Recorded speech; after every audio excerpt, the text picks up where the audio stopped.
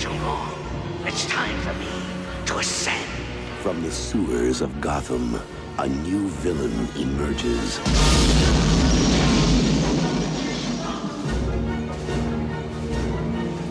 You didn't invite me, so I crashed! From the rooftops of Gotham, the perfect enemy comes to life. I am Catwoman. Hear me roar. Yeah.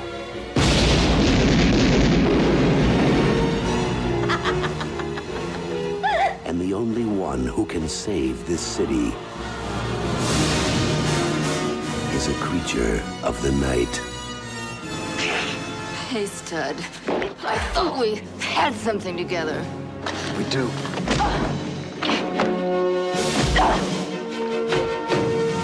While she craves a romance she can sink her claws into,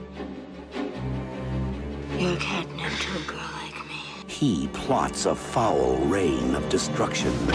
My dear penguins, thanks to Batman, the time has come to punish all of Gotham!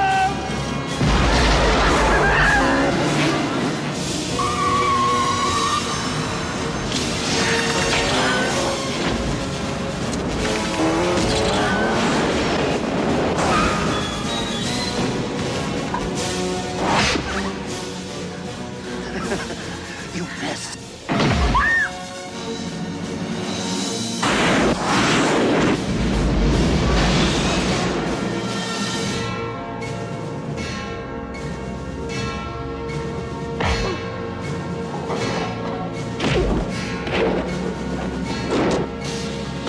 Above Gotham looms its greatest hero.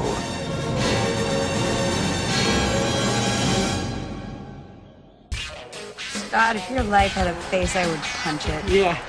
Wait, what? Let me ask you something. Why would a review make the point of saying someone's not a genius?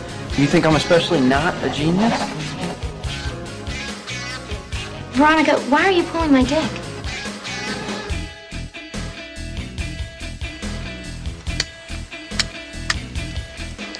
Suck my fat one, you cheap dime store hood.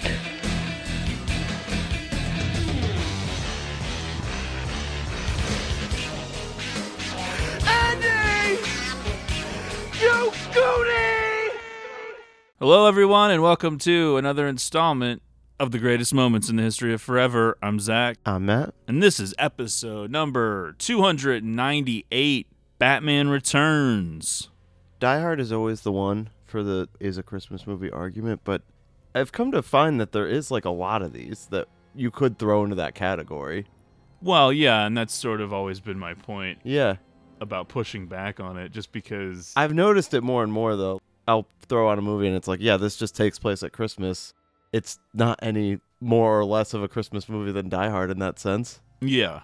There's movies that are set on Christmas, and then there's movies that capture the Christmas spirit, which I don't really think that Batman Returns does, but No.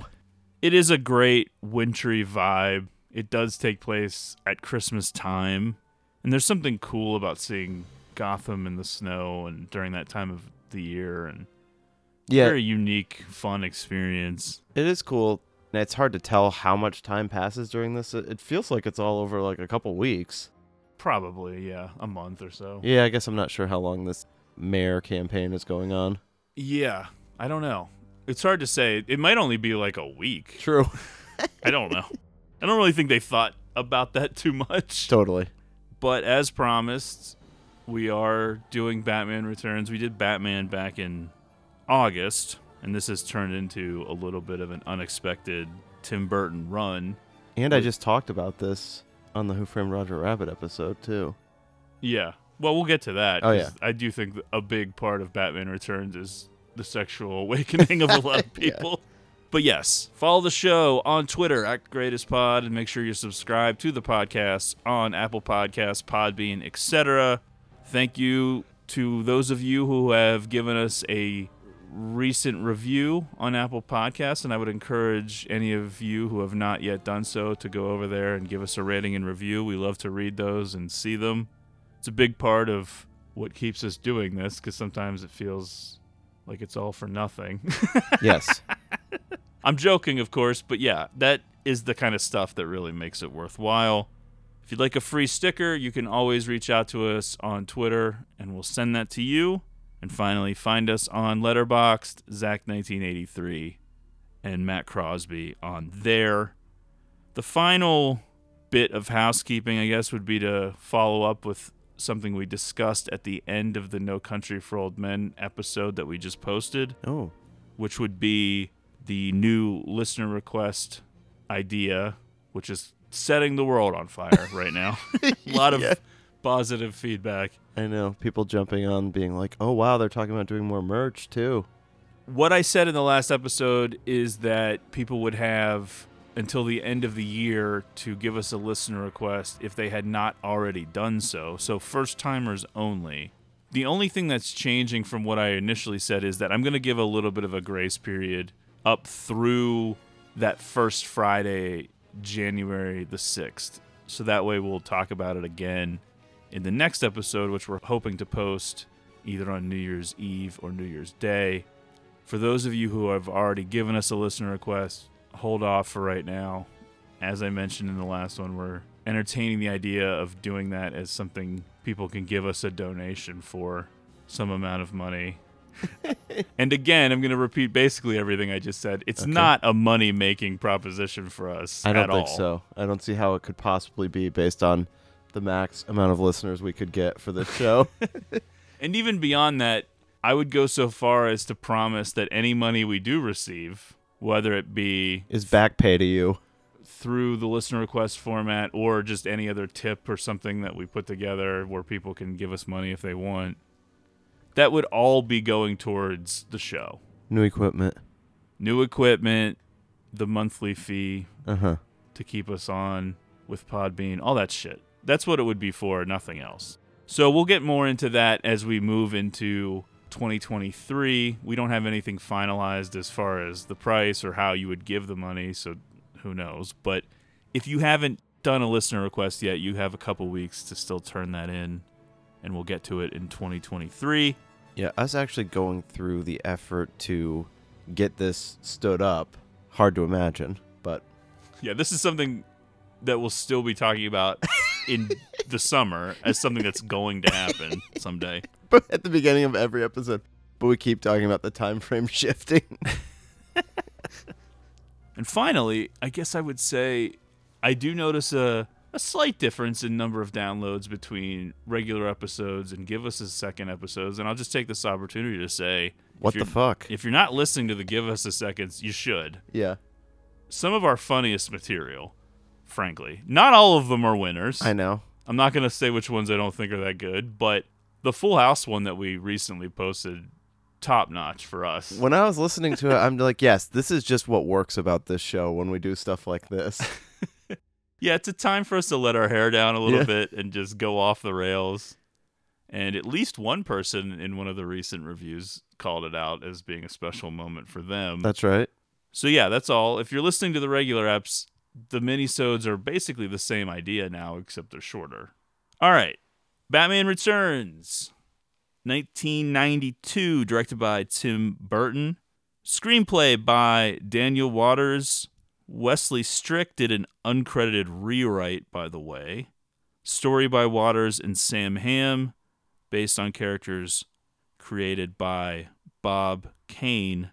The budget was somewhere between $50 and $80 million. Pretty wide range. But with movies like this, yeah, really, there's a lot of contradictory reporting, and no one really knows. I would guess it's probably closer to $80 million when it's all said and done. The box office was only $266.8 million, which was a disappointment at the time because Batman from '89 was comfortably over 400 and one of the highest grossing movies ever at that point. But there are a lot of reasons that they think that this movie underperformed. We'll get into that more as we go. the thing that jumps out to me is how little connective tissue there really is between the 1989 film and this sequel. The connective tissue being there's zero story in the first one and almost as little of a story in this one. No, there's just a few mentions to Vicky Vale and obviously Alfred and Batman Return. And that's really it. Yeah, the story picks up as if the first one didn't really happen. And there aren't a lot of other character crossover. They don't mention the Joker or anything like that. We would come to realize that just having the same guy play Batman was a win. Yeah. Considering where this quadrilogy ends up going, it at least was something with the same Batman. I have to say something. I was watching this on HBO Max, and I don't know if you've ever had this experience, but certain streaming titles look way better than I expect them to. And this was one of them. It looked like really good.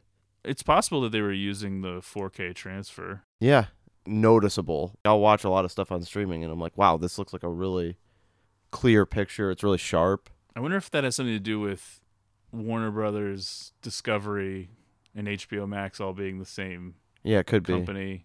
And they have the big DC thing on HBO Max, so that probably is the case. No Vicky Vale, no Knox, parentheses, thankfully. Oh, that's right. I forgot. However, Michael Goff returns as Alfred. I guess we'll just take this opportunity right now, since I didn't say it up front. Merry Christmas. Happy holidays to everyone. Oh, yeah. We talked about this sort of being a Christmas movie, but we are releasing this on Christmas Day. This is our big Christmas ep. Let us know what movie you're going to see or went to see. Folks, we don't even get to see Avatar because we're doing this stupid podcast for you people, so you better appreciate it. We'll use that excuse. We just don't have any time to go to the theaters anymore. I don't. All to keep us on pace for what we wanted to accomplish this year, and we surprisingly have. So far. I don't want to jinx it. It could still go wrong. Real close. Batman Returns is sort of a polarizing film amongst comic book fans. I think that casual fans of Batman tend to enjoy it, probably because of the Christmas vibe and the wintry vibe and all of that stuff. But let me run through some cons. Okay. The character of Max Schreck, played by Christopher Walken, is redundant, superfluous, unnecessary. He essentially replaced Harvey Dent because if you recall when we did Batman, they talked about Billy D. Williams sticking on and changing that character into Two-Face, and then they abandoned it. Now, I like Walken's performance. Yeah, he has some hilarious lines. I get what the character is, and you could make the case that people like Shrek are the real villains in the world, and I would say that's all true. But when you have Batman, Catwoman, and the Penguin in the same movie, it feels weird that you're inventing another character that's not in the comics, that takes up a lot of screen time, whose arc doesn't really make sense outside of this invented way that Catwoman is created. Uh-huh. But aside from that, he's doing selfless acts when he's supposed to be this horrible guy. I know. He's sacrificing himself for his son. Chip. I don't know. There's a lot of weird shit. Yeah. The character's sort of pointless. Not that it's not entertaining, though. Right. Tim Burton opts for the gang members to be clowns, making them seem somewhat connected to the Joker. I know. It does have this feel like the gang is left over from the first one. This was a conscious decision, too, because I think that in Waters' original version of the script, they were supposed to be performance artists, which I'm not really sure how you... Mimes? I don't know what that means, but Burton specifically requested that they be changed to deranged circus clowns, which feels reminiscent of what we would have seen in Batman, even though they don't actually look like that, but they feel like they could have been in Batman. I think I was feeling on this viewing, and this was new to me, that the gang is not that big either. I thought there was like an endless amount of these thugs, but I think you kind of see mostly the same ones. Yeah, there's definitely some repeaters. I don't think it's that big, but I don't know. And I don't really know the connection to the Penguin is sort of explained in a throwaway moment where Bruce Wayne's doing some research, and then we're finding out the Penguin was raised by circus performers, and I guess that's how he knows how to speak English. I don't know, but now he's their leader somehow. I don't know. It's all very convoluted, which is a word I'll probably use multiple times for this movie. They all live in this sewer. For comic book fans, the origin stories for the Penguin and Catwoman are not only incorrect, but ridiculous. I was telling you before we started recording that I actually prefer this version of the Penguin, and I think that Well, this is the one that I know. the origin story is cool and interesting and weird. I get that in the comics he's more of just a fat gangster, not really a freak or anything like that, but I know, but this seems more fun. I told you this is the definitive Penguin for me. This is just what I grew up knowing the Penguin to be. I don't have any issue with changing shit from the comics. I was a big Batman fan in the sense that I loved Batman the animated series. I had seen the first movie. I was obsessed with trying to see the second one, which I was not able to do in the theater. And I had action figures and all that shit, cards, whatever. But I didn't really read a lot of the comics until I was much, much older. And by that point, I was just reading the collected graphic novel shit. I wasn't Right. a week-to-week reader or anything. So that never really bothered me. But I will say the Catwoman origin story is stupid. It's Yeah. just stupid. It doesn't bother me, though, in the sense that it's another iteration. You may not like it, but it doesn't bother me that it's not something Well, that yeah, is that's what I'm based saying. on- I don't right. like it. I don't Yeah. care that they changed it from the comics. Exactly, But it's yeah. so supernatural that it's kind of hokey. Yeah, true. I guess now, in retrospect, having seen the Christopher Nolan Batmans and living in that world, which the new Batman from this year kind of plays in that world too, which is everything's grounded in reality Right. a little bit more, and there's not supernatural shit in it. That when you go back and you watch a woman fall from a high building and get revived by cats, it's a bit of a tough ask. Well, I just thought maybe she survived that fall because she was going through those canopies and they softened the blow. I guess you could make that case. It would be dumb, but you could make it. Sure. Finally, there are penguins with rockets strapped to their backs. Uh-huh. I don't know that we need to say a ton about that. No. The pros, though, Yes. of Batman Returns, the reason why we like it, the reason why it's worth doing on the show, because we are going to be super critical and goof on this movie, I think, more than we even normally would. But I do love it, and I think I prefer watching it to the 1989 original. I do, yes. But it is weird and stupid sometimes. Totally, yeah. But here's the cool shit. Burton now having all of the creative control, at the very least, allows the film to be much weirder and in his oeuvre. Everything looks a little stranger, a little bit more like A Nightmare Before Christmas. It's not exactly the same Gotham, and I think that his control over the film allowed for some of these other Yeah. elements in there that I like. Even though it's lacking story, I feel like it's much more coherent than the original Batman. Yeah, I think I would kind of agree with that. The biggest problem with Returns, though, is that the plot feels very haphazard and Yeah, thrown in at the end. Definitely. Another pro would be the psychosexual energy.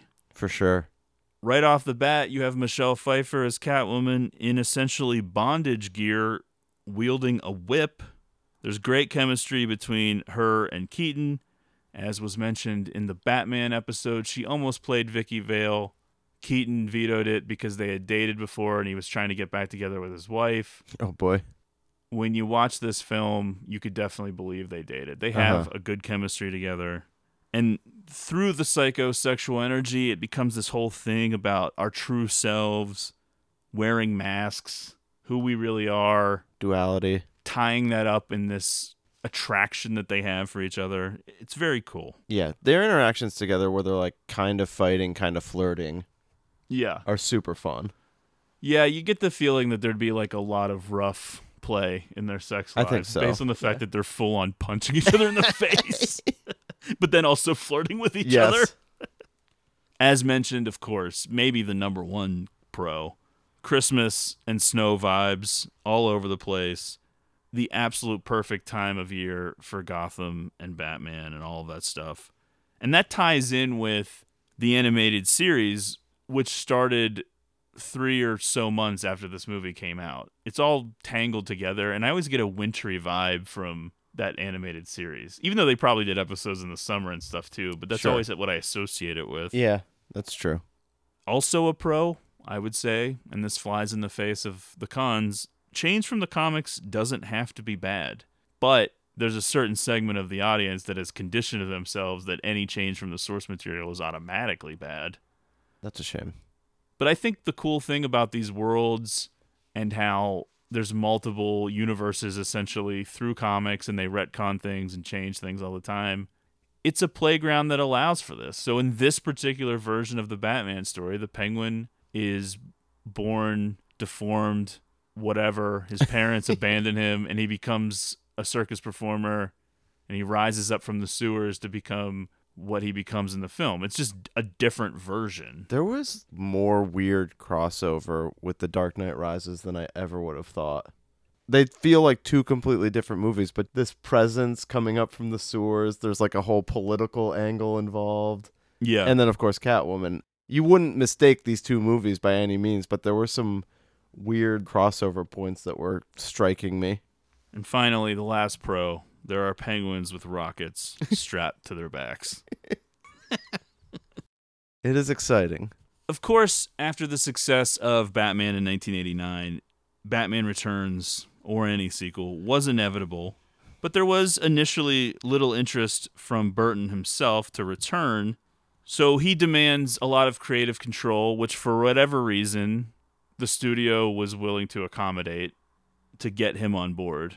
Which, in retrospect, is weird. Not because he wasn't a talented director who had some hits, but just because it's so different from how we think of these franchises now. I know. Where if they tried to reinvent a popular Marvel movie after one film, people would riot in the streets. But back then they were like, all right, well, he wants to just start from scratch essentially with the same Batman. Let's go with that, and it's fine. Yeah. Burton brings in Daniel Waters, who wrote Heathers. It's a good call. He does the script after Burton rejects some ideas by Sam Hamm, who was the screenwriter who wrote Batman. However, Burton and Waters eventually have a falling out anyway. That's why Wesley Strick was brought on to do the rewrite. Batman Returns ends up becoming more of a standalone film, which, again, would be totally insane to think of now with how these franchise IPs and all this shit works. Because now they're thinking, how can we connect this to 5, 6, 7 other movies where it's all part of a larger story that will keep people coming back? And for whatever reason, the fan bases are demanding this and they want that. Back then, no one was thinking like that. Right. John Peters, who we talked about a lot in the Batman episode, ends up getting demoted to executive producer and barred from the set. Wow. Because Burton did not get along with him. And as you may have picked up on in the Batman ep, Peters had a lot of sway over that first film. Right. To the point where he was sort of deciding a lot of it. Well, when was that whole Superman thing that never came to be? After this. Okay, because I thought that was Peters and Burton again, though. They may have originally repaired things, okay. Or maybe Peters didn't hold a grudge and thought he'd be right for the job. Yeah. Batman Returns was one of the last major Hollywood films to be done, quote, the old-fashioned way, with indoor sound stages, sets, miniatures, and various other vestiges of old-school Hollywood. That is very noticeable. It actually works well for this movie. Yeah, it works in its favor because it's unique now. Yes. It's so different from what we're used to seeing with all CGI. Right. I would say that one of the real strengths of Batman Returns is the cast. That's what they relied on heavily in the marketing. If you remember, they really hit that, the bat, the cat, the penguin, that whole thing. Burton wanted to cast Marlon Brando as the Penguin, but Warner Brothers preferred Dustin Hoffman. Christopher Lloyd and Robert De Niro were also considered, but Danny DeVito became the frontrunner when Waters re-envisioned the character as a deformed human-bird hybrid. Wow. Sort of a rough beat for DeVito to hear that, I guess. Well, he's a unique-looking guy. DeVito was initially reluctant to accept the role until he was convinced by his close friend Jack Nicholson, who played the Joker in Batman. Jack, I don't think Danny's getting the same deal you got. I think Jack's whole thing was, I made so much money from Batman. It's great. I don't think they were ever going to give anyone else that kind of a deal, though. Casting Selina Kyle / Catwoman was a little more difficult. Originally, it was going to be Annette Bening. She had gotten the role, but then dropped out after becoming pregnant. Oh, wow. There were a lot of actresses lobbying for the part, which is very reminiscent of what happened with The Dark Knight Rises, where Right. everyone was attached in terms of wanting it. That's wild, though. I can't picture Annette Bening doing this role. I'd love to see those screen tests. Some of these people I could see doing it. Ellen Barkin, Yeah. Cher? No. Cannot see that. No, me neither. Not that Cher's not great. In fact, I wish Cher did more acting. I know. I love I Moonstruck. love her as an actress, but she's too big of a personality. Like, Right. She's Cher. Bridget Fonda, who would have been pretty young. Jennifer Jason Leigh. Huh, okay. Madonna. I can't see her either because she's Madonna. It's sort of like Cher. Yeah. Julie Newmar. I don't know know. what they're thinking. I don't even know who that is. She played Catwoman in the TV show Oh, okay. from the 60s. Oh, wow. She was a bit older than Michael Keaton. Okay, I would think. Lena Olin, who I was not really familiar with, I guess some Swedish actress. Susan Sarandon, also, I can't really picture that. Raquel Welch, Okay. again, she would be significantly older than Keaton. I don't know that that's necessarily a problem. I know that we're kind of being misogynist pigs for suggesting that it would be a problem, but it does seem out of the box for what they were doing in Hollywood at the time. I think that's fair to say.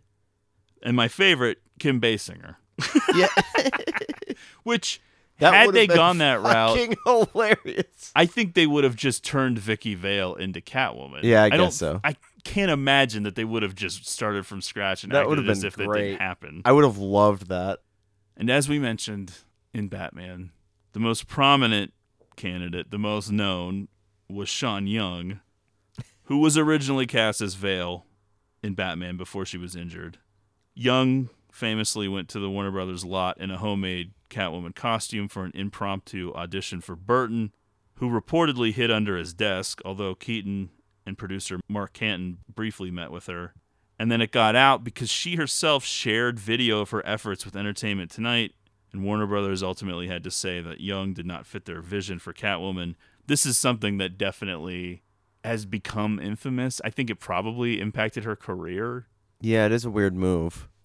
I think that if you pulled the curtain back and you found out what a lot of other actors and actresses Yeah. have done for parts, And there's like a ton of hardcore lobbying that goes on. but the fact that this all became public was sort of embarrassing. Although it did seem like she did it to herself. Michelle Pfeiffer underwent a lot of kickboxing training. She got into super good shape. She mastered the use of the whip. And I would say within the last few years, there's been a video going around on film Twitter of her nailing a stunt in one take Oh, wow. with the whip where she hits the mannequins' heads off. I She have does not that seen that. herself for Okay. real. Wow. She got a $3 million salary, which was 2 more than they had offered to Benning. Okay. Was Suit- she reluctant or something? Just a I bigger guess they get felt at like the she was a time? bigger name. Yeah. The cat suit was so tight that the takes had to be limited because it affected her breathing, Wow. and Pfeiffer couldn't hear herself talk while wearing it, so Burton had to constantly get her to remodulate her voice because she was talking too loud sometimes because she literally couldn't hear herself. They should have put little holes where her ears were. and just There sort of does try seem to like just- there were practical ways to fix that problem. I think they went through 60 suits for the movie, and it cost like $1,000 each or something. Holy so they were shit. throwing a lot of money Yeah. into it. Well, they loved the look, and who can blame them?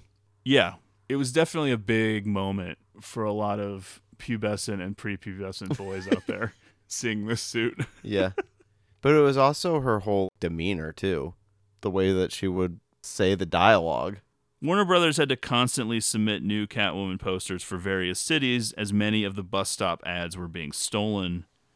It got so bad that police officers had to patrol bus stops in order to catch perpetrators before they could break the plexiglass containers. The large-scale Catwoman bus ads are now worth a great deal of money.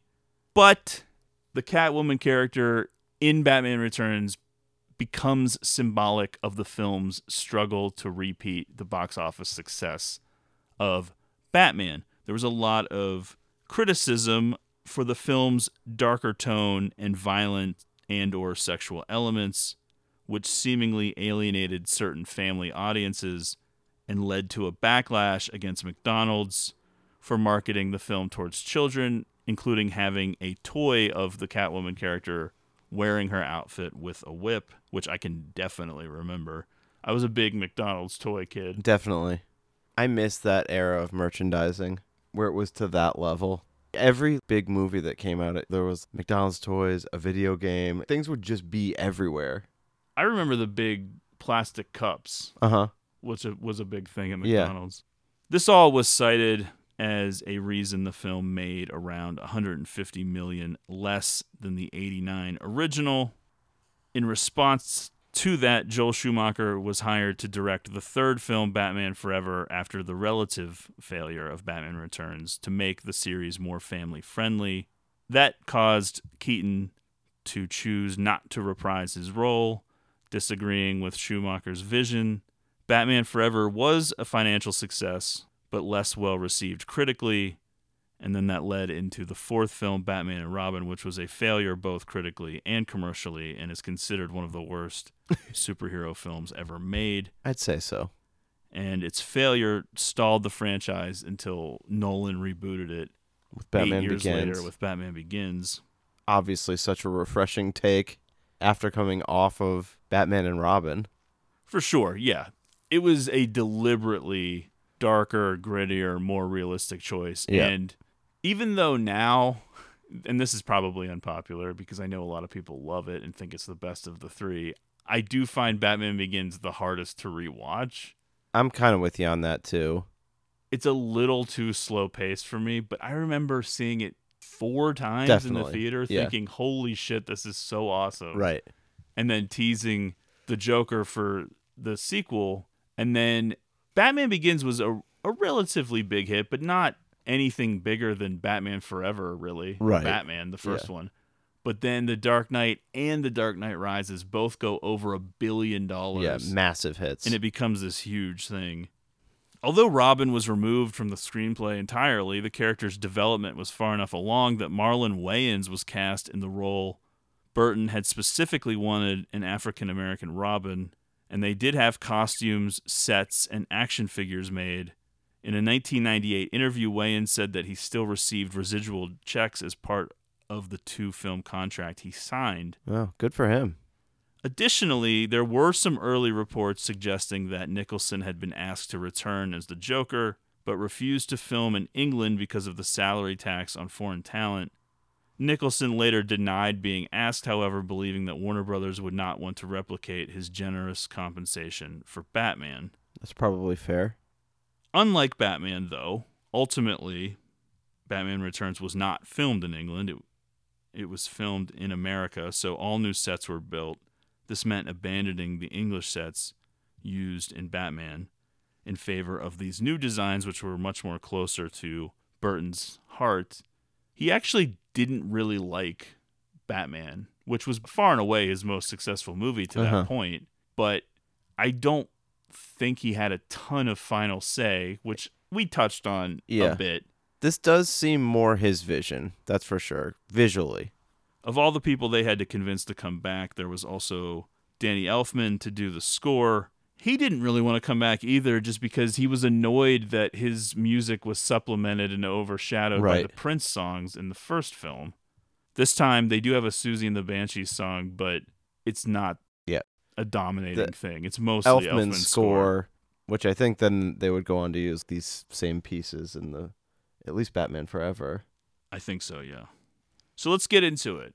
Right away, I found it to be sort of reminiscent of what Nolan would do as far as the Warner Brothers logo and how things open, because you have that Warner Brothers logo over top of the snowy background at the start of the film, which I thought was pretty cool.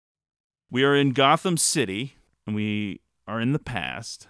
2 wealthy socialites, played by Paul Reubens and Diane Salinger. That's right. Pee-wee and Simone. Pee-wee and Simone. I definitely was waiting for it to happen after we discussed it on the Pee-wee Herman episode. They're dismayed at the birth of their malformed and feral son, Oswald, and they toss the infant into the sewers where he is adopted by a family of penguins. So right away, there's a lot to talk about. First of all, I love that this is the way to get rid of a kid. This is way darker than it needed to be for 92. And they're already one-upping the rampant nihilism of Nicholson's Joker in terms of a bleak tone, having parents throw away, presumably to kill, their infant son just because he's born with some difficulties. Well, they're more like, we don't know what's going to happen. He's not coming back to live with us. We know that. A lot of penguins evidently living in the sewer, so you know that the movie is going to be good. They're not exactly dropping this baby off at a friggin' church or something, or like a doorstep. You know? No, they're trying to kill it. Yeah. Burton was disinterested in the original Penguin character and chose to go this route instead, which again I think is fair. Warner Brothers mandated that they use the Penguin. They felt that after the Joker, the Penguin was the most iconic villain in the Batman Rogues Gallery. I don't know if that's true or not. I guess It's pretty comparable between Catwoman, the Penguin, Riddler, after you get past the Joker. Yeah. It was always tough to have the Riddler be the villain immediately after the Joker. I would agree with that. There's a little bit too much similarity. Now, you didn't recognize Julie Newmar's name, but there was a potential Burgess Meredith cameo to be the Penguin's father, who played the Penguin in the Batman Love it. TV series. Mickey. But he fell ill and couldn't do it.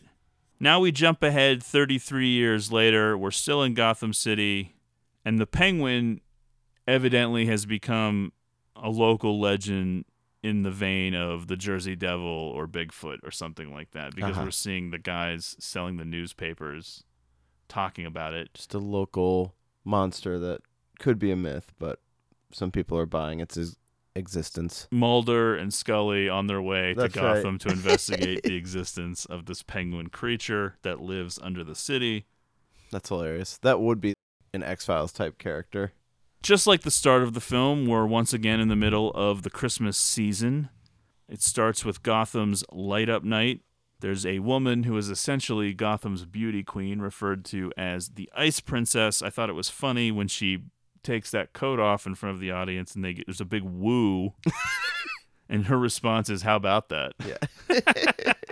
Very proud of her figure, I guess. Right. Wealthy industrialist Max Schreck, played by Christopher Walken, is pitching plans for a new power plant for the city. Max Schreck gets his name as an homage to the actor who played the original Nosferatu. Yeah. However, they wanted Walken to emulate Vincent Price, although what movie they wanted him to mimic is unknown, but there was some specific performance that they were looking for. Okay, well, Walken to me seems to be bringing the Walken performance.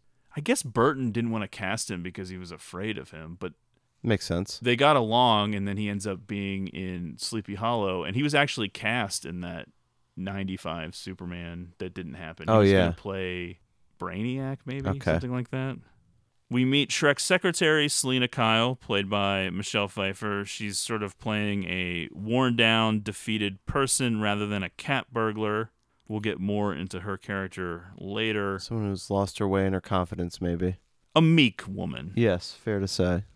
Between Penguin and Catwoman, Burton opts for the opposite approach that Nolan would take 13 years later with the start of his own trilogy, much more rooted in cartoonishness, supernatural stuff, impossibilities, really. Mm-hmm. Not even trying to explain some of this. Because I think Burton, who was not a comic book fan, saw this all as a lark. It was all supposed to be weird and goofy. There wasn't any reason to explain how penguins would raise a child in the middle of winter. Even when you watch Batman Begins and there's the Lucius Fox character and you're like, oh, that's where all this shit comes from. There's nothing like that. No. We have with us tonight a man who really needs no introduction. He's given so much to our city. Will you welcome, please, Gotham's own Santa Claus, Max Schreck. Oh, yeah!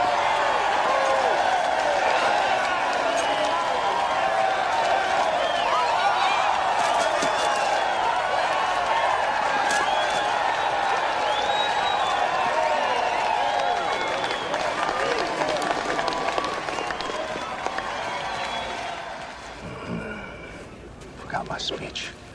Might want to take it out on what's her name?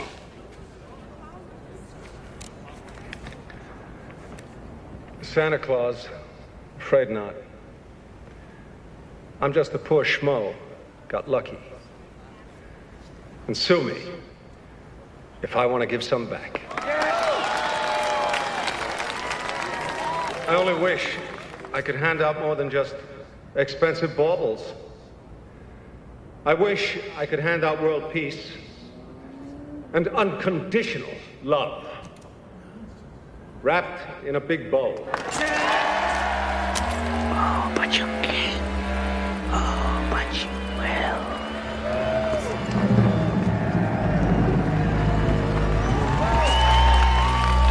Merry Christmas.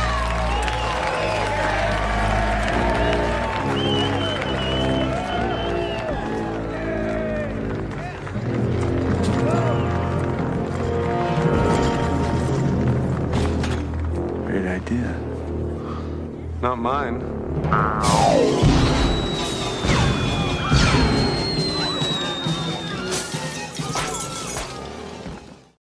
Max Schreck gives a big speech at the light up night, but it's interrupted by the arrival of the Red Triangle Gang, a group of former circus workers connected to child disappearances across the country.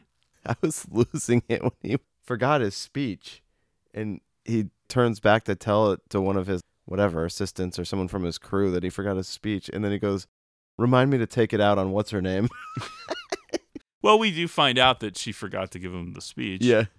The Red Triangle Gang's motives are hard to decipher. They just cause a lot of chaos, mayhem, a lot of bullets and fire. It's all pretty confusing. But we learn that they've come for Schreck. The bat signal goes up. Batman arrives. He ends up saving Selina on the street from one of these evil clowns. When he walks away, without responding to her, she makes the joke that it went about as well as her other interactions with men, and then says, "What men?" This is a hard pill for me and Nat to swallow. We talk about it pretty much through all 300 episodes of this podcast when a beautiful woman is in a film and they have to act like they're not beautiful. And that no man would want to be with them. And her level of self-deprecating humor, she's bombing herself twice in like 2 seconds. At least it's addressed somewhat, where she was originally going to go away for Christmas with some man who leaves a voice. So I had some questions about that scene. She keeps making jokes that no guys are interested, but it kind of seems like that was a boyfriend up until a certain point. Yeah, I think maybe they're more going for she's a doormat and lets people walk all over her. But they had to throw that in because it would be insane if no man was interested. Guess I shouldn't have beat him at racquetball. I do like whenever Batman is Bruce Wayne and he sees the bat signal at the beginning and we just get casual Keaton with the turtleneck and the glasses and everything. Oh, yeah. It's funny. But Selina picks up the taser from the clown. This is something that does not factor in until all the way till the end of the film, essentially, but she keeps that weapon. It's an afterthought, and you're like, oh, she does still have that taser. Despite Batman's arrival, Schreck is eventually abducted and brought to a hideout in the Arctic exhibit at the derelict Gotham Zoo. The Gotham Zoo itself is a lot of rusted out metal sculptures of things and empty cages. Seems like it would have been a horrifying zoo to go to. Yeah, it's very A Nightmare Before Christmas. Yeah. Although also kind of seems like a miniature golf place. Yeah, you think you could maybe convert it that way. Yeah. Our boy Oswald is now all grown up. He calls himself Penguin, although this gets confusing because part of the movie ends up being about identity so much, and there are certain points in the film where he rejects Penguin to be Oswald and then rejects Oswald to become Penguin again. I'm probably going to mix this all up. Doesn't really matter, but whatever. But he's saying all sorts of wild shit to Max Schreck. What you put in your toilet, I place on my mantle. It's like, what the fuck? He does speak incredibly well for someone who grew up in the sewers. True. And it turns out he is the leader of the Red Triangle Gang.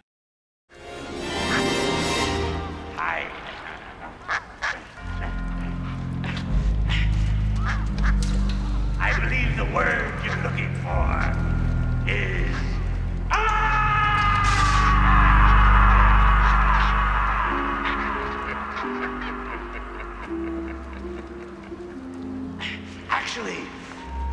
all just a bad dream.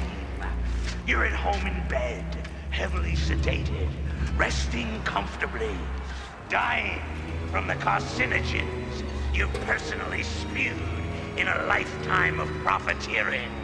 Tragic irony or poetic justice? You tell me. My God, it's true. Pendulum Man, the sewer. Odd as it may seem, Max, you and I have something in common. We're both perceived as monsters. But somehow, you're a well-respected monster. And I am, to date, not. Frankly, I feel it's a bum rap. I'm a businessman. Tough, yes. Shrewd, okay. But that does not make me a monster. Don't embarrass yourself, Max. I know all about you. What you hide, I discover. What you put in your toilet, I place on my mantle. Get the picture? What is that supposed to hypnotize me? No. Just give you a splitting headache. It's not working. You big baby. Just blanks. Would I go through all this trouble tonight just to kill you? No, Max. I have an entirely other purpose. I'm ready, Max. I've been down here too long. It's time for me to ascend, to re-emerge. With your help, your know-how, your savvy. I wasn't born in the sewer, you know.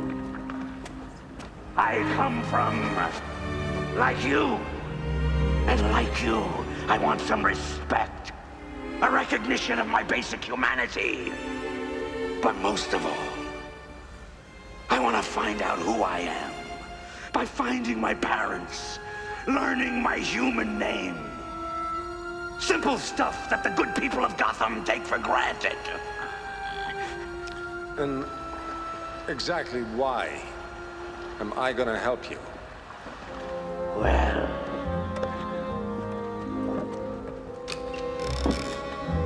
let's start.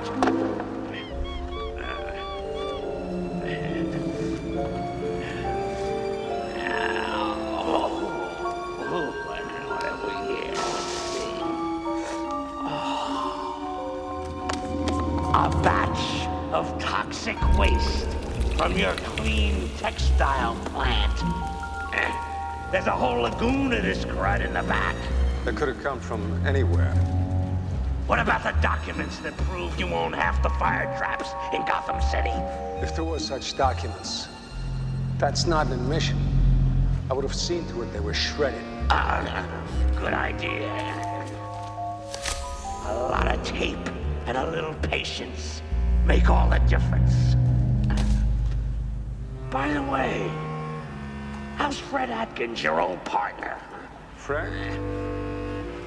Fred's actually... I believe he's on extended vacation. He's good. Good. Hi, Max, remember me? I'm Fred's hand. Hey, you want to greet any other body parts? Remember, Max, you flush it, I flaunt it. You know what, Mr. Penguin, sir? I think perhaps I could help orchestrate a little welcome home scenario for you. Once we're both back home, perhaps we could help each other out. Hey, you won't regret this, Mr. Shrek.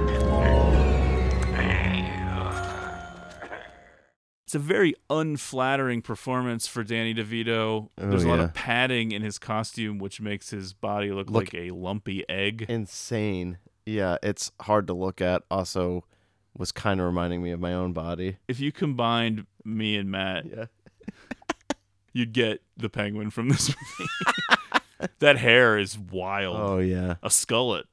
That's Straight right. skullet, huge nose. Yeah. Flipper fingers. Yeah. And a moldy body. It's my body with your personality. Yeah, definitely some of the things he says. Penguin blackmails Shrek with evidence of his corruption and murderous acts to compel his assistance in reintegrating Oswald into Gotham's elite. Always seems like it's going to be a tough sell. Especially when that black saliva is always running out of his mouth. Which I guess they used dyed mouthwash or something so that it didn't taste horrible, but it looks horrible. Definitely. The leverage that Penguin has over Shrek is that he knows Shrek murdered his old business partner. Penguin is able to produce an arm as proof, and he reiterates what you just said by saying, "You flush it, I flaunt it." That's right. Obviously, this is a longer-term plan for him that he's been tracking Max Shrek's movements enough to have this over him. That's true, although because they have to set in motion his other plan, right, the one that will lead him into conflict with Batman, it does sort of suggest that this is all a ruse. That is true. But the movie's so confusing and convoluted, you don't really know if he's being genuine in his desire to integrate into higher society, or if that's something he is tempted into, because I think at one point in the film he does want it, and then he feels rejected by them, which sets him off. I think if I was Max, I'd just be like, just shoot me, dude, because there is no way you're getting integrated. I don't want to be seen with you in public. I would rather just be dead. Yeah. Selina returns to her apartment. Her whole pathetic vibe, of course, is very believable for someone that looks like Michelle Pfeiffer. After Shrek agrees to help Penguin out, Shrek catches Selina back at the office because she's returned there because she forgot some work. And it's just as she's inadvertently uncovering his actual plot for that power plant he was discussing at the beginning of the film, using it to siphon and hoard power from Gotham instead of generate power. So at this point, you must be thinking, okay. Yeah. Because of the way the film is structured, you definitely feel like Shrek is supposed to be the main villain. I'd say so. Until the point in the movie where he doesn't appear for like a half an hour. And then over time, Penguin becomes the main villain. But starting out with the whole... Definitely in this scene, though. Power plant thing is confusing. The movie is ludicrous. It doesn't really make sense because you're not really sure what's happening at any given moment. I know. You can't tell what the Penguin's actual motivations are, and they feel forced because they were added after the fact, essentially. Right. And then the Shrek thing just complicates everything. What did curiosity do to the cat? I'm no cat.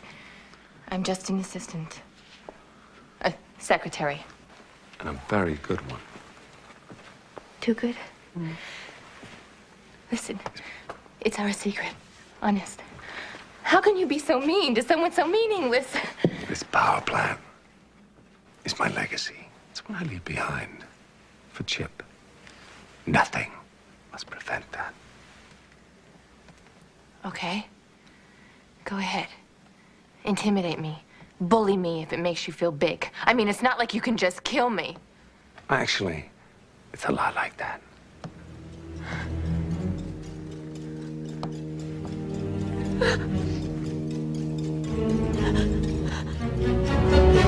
Huh? Huh? You know, for a second there, you really frightened me.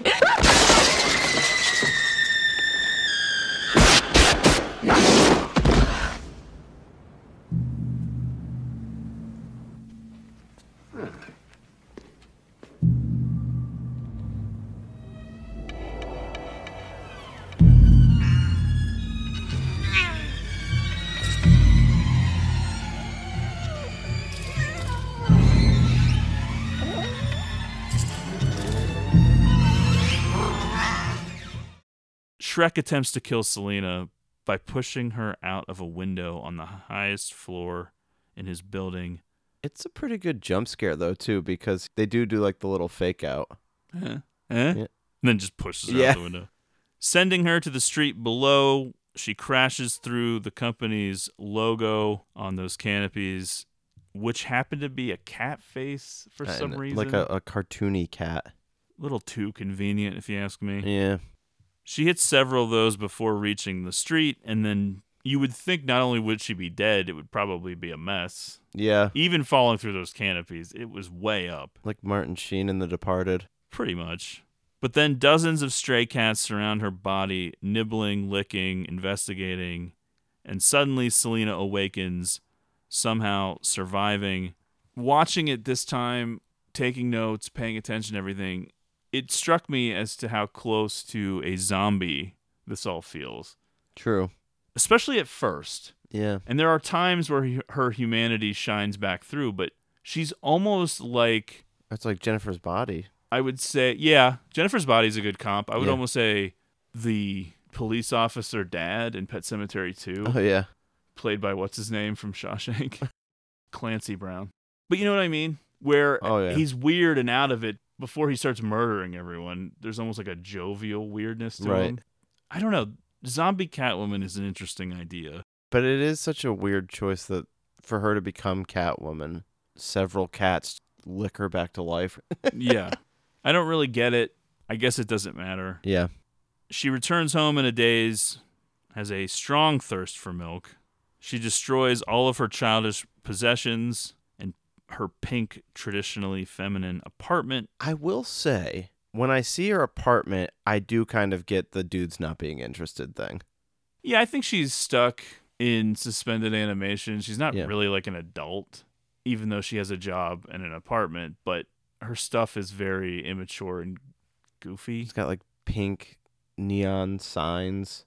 Yeah, it says hello there, and she knocks out the O and the T. Hell here. Which is something you think is deep when you're a child. Sure. When Waters came in to rework the story and rewrite the script that Ham had been working on, he changed Ham's fetishy sexual fantasy femme fatale to a working class, disenchanted secretary, writing her as an allegory of contemporary feminism. And I buy that. I think that there is this anger with this character, this definitely. rage that has been building under the surface. And I do think that you could take this version of Selena Kyle and transport her to 2022, and it fits in. I think so. You would probably up some of the bullshit that she goes through, but she Yeah. goes through a decent amount in this movie. Oh, she's definitely in an abusive relationship with her boss, that's for sure.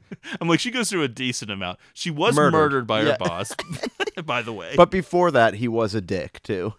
Selena begins crafting a costume, and this plays into one of the underlying themes of the film, which is the fantasy of who we yearn to be. Whatever happened to her, where she's dead and then reanimated by the cats, she's now decided to throw out all of her inhibitions and become what she wants to be in her mind. That's right. Now there's cats everywhere.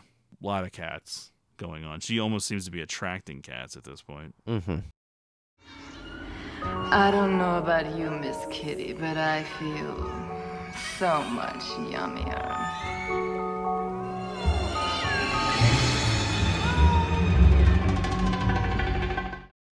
Shrek orchestrates a staged attempted kidnapping of the mayor's first infant child, allowing Oswald to rescue it and become a public hero. By the way, a lot of events go on at this town square. Right in front of steps. City Hall. Yeah. This incident gets the attention of Bruce Wayne. I'll also point out 35 plus minutes into the film, and Batman barely a factor to this point. Right. It's almost as if they wrote that beginning tree lighting ceremony because they thought, oh, we have to get Batman in here immediately. Right. Because there's not a lot for him to do in the first 35 minutes of this film. True. We got to meet our villains here. The clown who does the fake kidnapping is played by Gregory Scott Cummins, who plays Mac's dad on It's Always Sunny. Oh, yeah. It's also in the classic film Hack-O-Lantern. That's right. And he actually has a line or two here, doesn't he? Because he's yelling down in the sewer. Waters and Burton not only agreed to make Penguin more animalistic, they also decided to make him a tragic figure abandoned by his parents, which is a reflection of Batman's own childhood trauma. Oswald's quote-unquote heroism gets him undisturbed access to the city's birth records, ostensibly to learn his true identity. However, what he's actually doing is identifying all of Gotham's firstborn sons. Cue eye roll. Mm-hmm. Because I I don't get it. I know. Not for okay. me. Yep. Batman does some research. He traces this mystery man to an aquatic bird boy in the Red Triangle Circus. Okay. What are these research archives that he's parsing through? Microfiche. Yeah. A microfiche database. That's right. So Bruce Wayne is suspicious. He doesn't buy this shit. There can only be one beloved orphan in this city, pal. Definitely getting some jealous vibes. That's right. As soon as he found out this stuff about the Penguin's parents, he had to start snooping around to discredit him. Oh, yeah. I do enjoy the Penguin's big show at the cemetery where he's pretending to be mourning his parents and putting his arms up into the air, and it's a whole thing. It's performance art. I was their number one son, but they treated me like number two. It's like, what? Stupid. Yeah, there's definitely some corny jokes and weird sexual innuendo and all kinds of weird stuff in this movie. That's like the best. The fact that I watched this movie at such a young age, not understanding any of the dialogue whatsoever. Yeah, it's interesting when we watch movies as kids that are a little bit more aimed at adults. We never know what the fuck is going on, exactly. but we watch them anyway. Like, I remember all the key action scenes, but anything that anybody's saying at any given point, you're like, I don't know. To be fair, though, you're still kind of like That's that. true, yeah. You have to explain it to me afterwards. It's like, oh, I didn't get that. The Penguin does seem to win over the people of Gotham, though. People do love a comeback story. Meanwhile, Selina adopts the alter ego of Catwoman and announces her presence with authority by saving a woman who is on the verge of being raped, maybe? I'm not really sure what's happening. So, Mr. Penguin, a penguin is a bird that cannot fly. I am a man. I have a name. Oswald Cobblepot. Mr. Cobblepot, you'll never get a chance to settle up with him, huh? True. I was their number one son, and they treated me like number two. But it's human nature to fear the unusual. Perhaps when I held my Tiffany baby rattle with a shiny flipper instead of 5 chubby digits, they freaked. But I forgive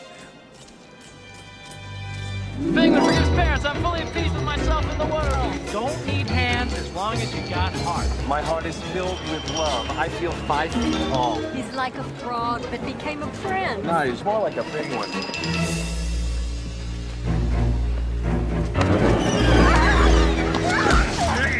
Now, pretty little. Nice and easy.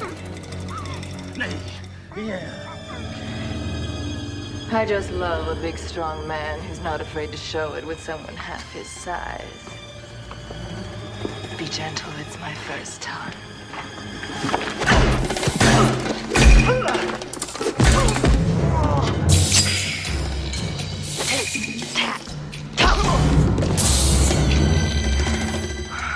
Thanks, You make it so easy, don't you? Always waiting for some bad man to save you.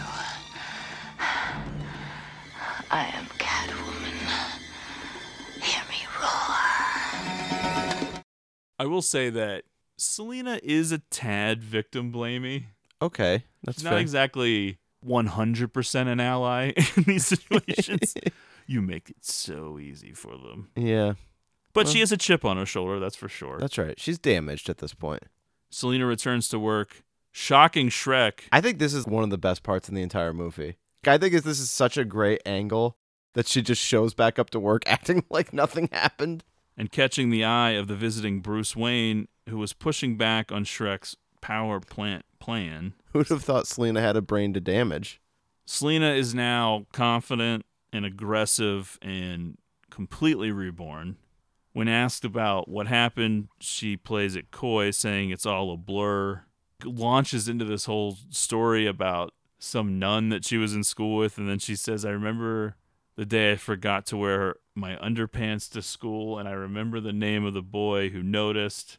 He's dead now, which is a funny thing to say. Yeah, I did enjoy that. It was a little bit like the Joker's scars stories in Dark Knight, where you're like, is this real? Bruce recognizes her from saving her on the street, but almost gets things confused, and then he says, I mistook me for someone else, which is sort of funny. It's a little on the nose, but sure, I liked it. Because, of course, at this point, Selena doesn't know that he's Batman. The oddest part, though, is how Shrek mostly just rolls with it. He is kind of no-selling the fact that he knows that he murdered this woman and she's here. Yeah, it's one of those goofy movies that Burton would sort of dabble in a lot in his career, where there's no real way for her to have survived this fall, but you just kind of have to accept it and keep rolling with it because it's that world. I think the normal reaction would be to freak the fuck out if you're Shrek. Like, what the fuck? Immediately packing your bags and leaving town. Instead, his response is to accept the fact that she's returned to work and can I get a coffee? Allow her to keep working there. Yeah. Shrek's big elaborate plan is to push Oswald to run for mayor and discredit the incumbent by having Red Triangle wreak havoc throughout Gotham. Shrek believes that by recalling the mayor, he will eliminate his staunchest opposition to his power plant. You just have to go with whatever they're telling us to go with here. Yeah, the logistics are never clear. They're going to do a recall in December after the election was just in November. This guy's going to be a candidate for mayor? They're planning on capitalizing on his newfound celebrity and popularity. Some image consultants are brought in and thrust upon Oswald. Oh, yeah. Steve Whitting as Josh and Jan Hooks as Jen, also a Pee-wee's Big Adventure alum, returning here in a brief moment. A little bit of a Hannibal Lecter type situation going on here. Shrek lures Oswald into the room by dangling a fish in front of his face. I was like, this is cruel. And gross. Yeah. Oswald ends up biting Josh's nose, blood spraying everywhere. It looks great. All of the campaign workers are horrified, but Shrek makes them go back to work. But the way the blood is spattering out, I was like, wow, that looks really cool. Now there would be a cell phone video of this that would get online. Oh, yeah, and that campaign real quick. Or would it? I don't know. Not in today's world. It's hard to tell now. People would be like getting behind this guy for the tragic figure reasons. Actually, Shrek was brilliant. Right after he bites that guy's nose, then he's looking over at Jen and saying, I'd like to fill her void. I know. One thing that you can't overstate at any point about Batman Returns is how fucking horny the Penguin is. I know, he never stops talking about it. Well, you get it, though. For real, this guy's been in a tunnel? Or in the sewers? Well, I guess he was in the circus. Yeah, that's true. I don't know. I gotta tell you, I don't think a lot of those girls in the circus were looking his way. Well, he does become the leader of the gang. That is true. Batman gets involved as the Red Triangle gang members terrorize the streets of Gotham, mostly blowing up stores. It seems like their big move. While Catwoman prowls the night on her own. This is when she goes into Shrek's department store and whips the heads off of those mannequins, which she was able to do. As I mentioned, Pfeiffer did a lot of her own stunts because she learned how to do everything with the whip. Respectable. The security guards are hilarious. They pull their guns, and then she whips the guns out of their hands, and then the one guy's like, look, don't hurt us, lady. We don't make any money. You and me. They immediately back down. Yeah. To go along with the darker tone of this film, they go full on into something that is at least hinted at in Batman, which is Batman out here openly killing MFs all over the place. He fucking straps a bomb to a guy and drops him off down into a building or something. Well, criminals are overpopulated in Gotham.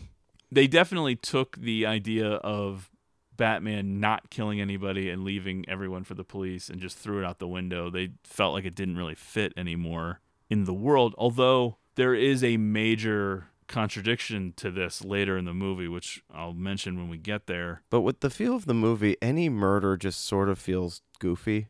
Oh, yeah, it's not like ultra bloody or gory or He's anything. Like ripping throats out.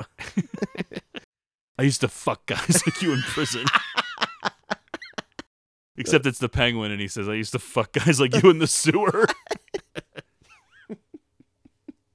Batman and Penguin finally meet face to face, but then Catwoman crashes the party, blowing up Shrek's store. Yeah, really, a lot of commercial real estate in bad shape throughout this movie.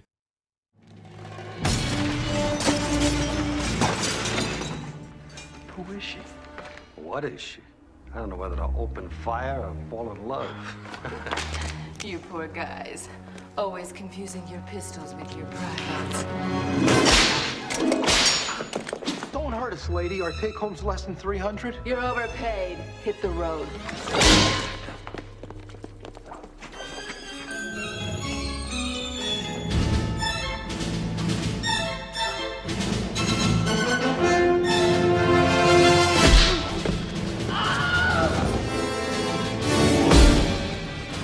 Yeah, go ahead and hit me.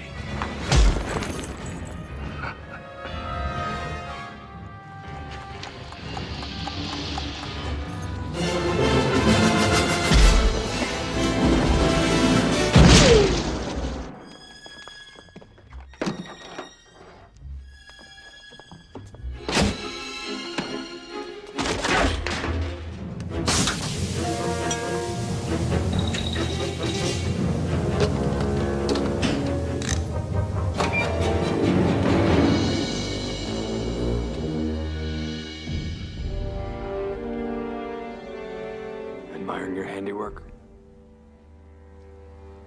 Touring the riot scene. Gravely assessing the devastation.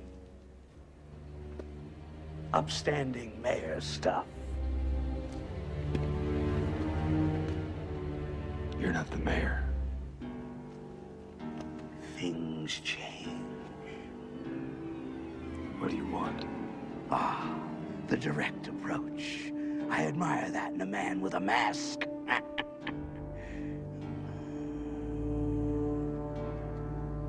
You don't really think you'll win, do you? Things change.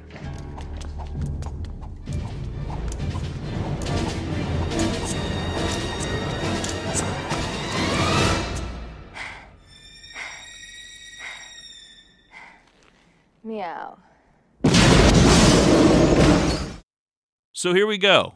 Batman chooses to follow Catwoman to the Gotham rooftops, and she comes out swinging. Yep, and the movie gets real good.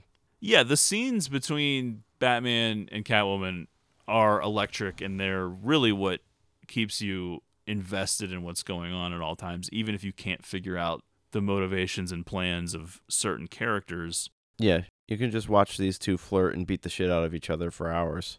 He does fight back, and the first time that he hits her, she plays the woman card, and he completely falls for it. Oh, yeah, she's got him wrapped around her finger. They each both almost fall to their deaths, but are saved by the other. How could you? I'm a woman. I'm sorry,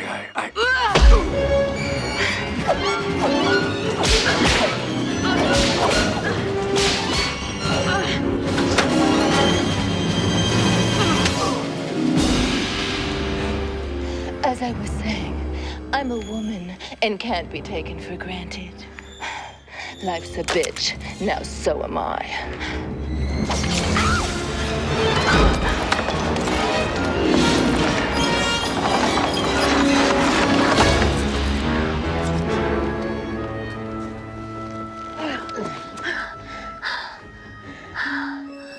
Who are you? Who's the man behind the bat?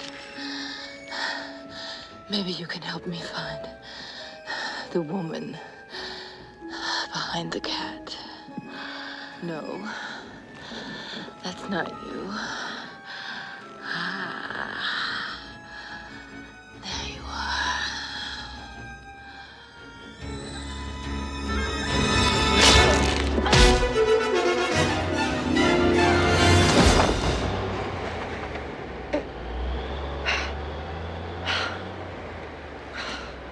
Saved by kitty litter. Oh, bastard.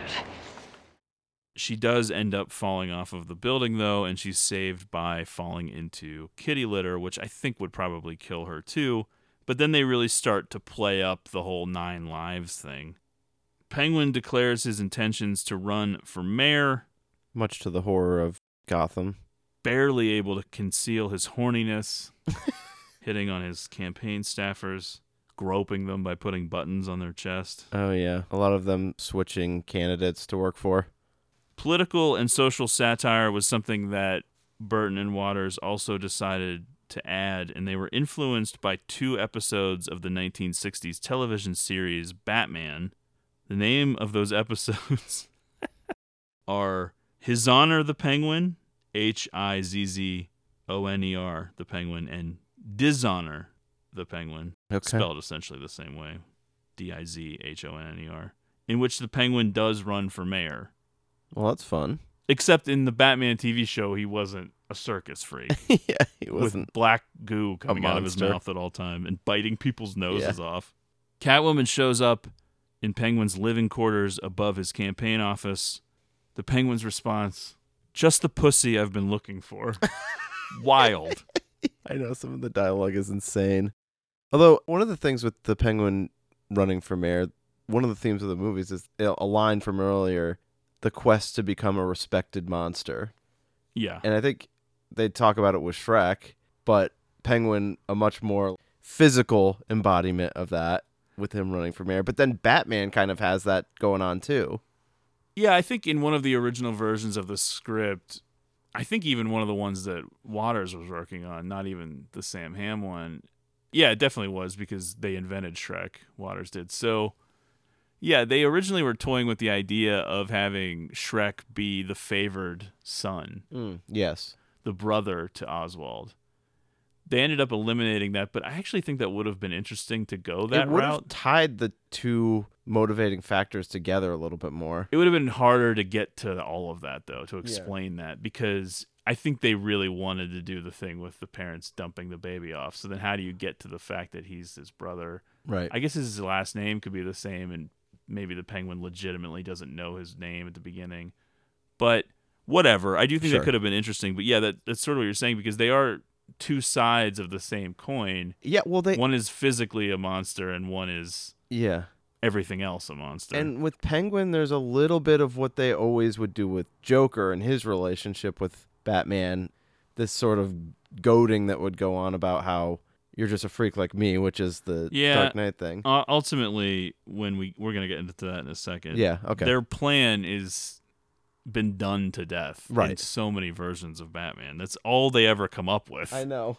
When Catwoman and Penguin are having their big meeting here, Pfeiffer really puts that live bird in her mouth. And she later said that she really didn't consider the risk of injury or disease. Yeah. And now she would never do that. Right. But in the moment, she thought the fake birds looked too fake. So she put the real bird in her mouth. Yikes. But that's dedication to the role. She also gives herself a bath by licking I guess it's supposed to be leather, but it's more like pleather outfit she wears, which, oof, that sends a shiver down your spine just thinking of your tongue drying out and like going along that. I'm getting like a chill. It was sending me a shiver in a different way. Yeah, well, it's kind of hot, but no, it is weird. I feel like your tongue would just be like, ugh. Yeah. The basic idea that they come up with that we were alluding to is that Catwoman and Penguin plan to disgrace Batman and make him seem just like them, a freak, criminal, outlaw. Always familiar ground. Right. They get to that eventually in The Dark Knight, but I think every iteration of Batman flirts with this in some way because he is a vigilante, and you always have to go back to that. Would a city really put up with this, especially if he messes up one time or does something wrong one time? Because he's working outside the law. And in Batman Returns, you could make the case that it's actually heightened even further because, like I said, he's killing guys and doesn't seem to give a fuck. By the way, is this Commissioner Gordon the same guy from... I thought it was. I think so, but he's barely in it. I know. Get ready for some weird, random, and convoluted shit because the plot is certainly not what makes this movie cool, but now we really have to get into what they're all doing. It gets very weird and bizarre. And if it wasn't such a fun vibe with fun performances, this is the point of the movie where you would probably lose interest. Mm-hmm. Because it goes on a little too long. I think this movie could be 15 or 20 minutes shorter easily. They fake you out with a couple of moments that seem like they're the climax, and then it just keeps going with more. And then the specifics of what's going on seem to change every minute or two. All of a sudden, there's a new plan happening, and then different shit is happening. It's weird. And I think when you're a kid, or even an adult who's not paying super close attention, a lot of this stuff washes over you, and you just let it happen. But when you're doing this movie for a podcast and you're taking notes and paying attention, you're thinking, what the fuck is happening now? You read back your notes and you're like, this is the movie? Oswald's big thing now, in order to get the ball rolling on the mayoral recount, or recall vote, I guess, is that he's going to challenge the mayor to relight the Christmas tree, which was destroyed by the Red Triangle Gang back at the beginning of the film. All of a sudden, we're recreating some of the same set pieces from the movie? On local television, the Penguin straight up requests Batman show up to preserve the peace. Bruce Wayne, who at this point now completely does not trust the Penguin and believes him to be the leader of the Red Triangle Gang, sitting at home watching TV saying, subtle. However, Bruce and Selina hit it off as Bruce and Selina, not as Batman and Catwoman, and he invites her to an early dinner date before the tree lighting. This is one of only 2 instances in the film where we actually reference Vicky Vale. Right. And it becomes really the only real connection as far as the story of the first movie. Man, if Kim Basinger was cast as Selina Kyle and they did this scene, that would be hilarious. Yeah. They do have a pretty hot kiss. They're both going for it, but they both accidentally almost reveal their war wounds to each other. Right. You said it. The chemistry is undeniable here.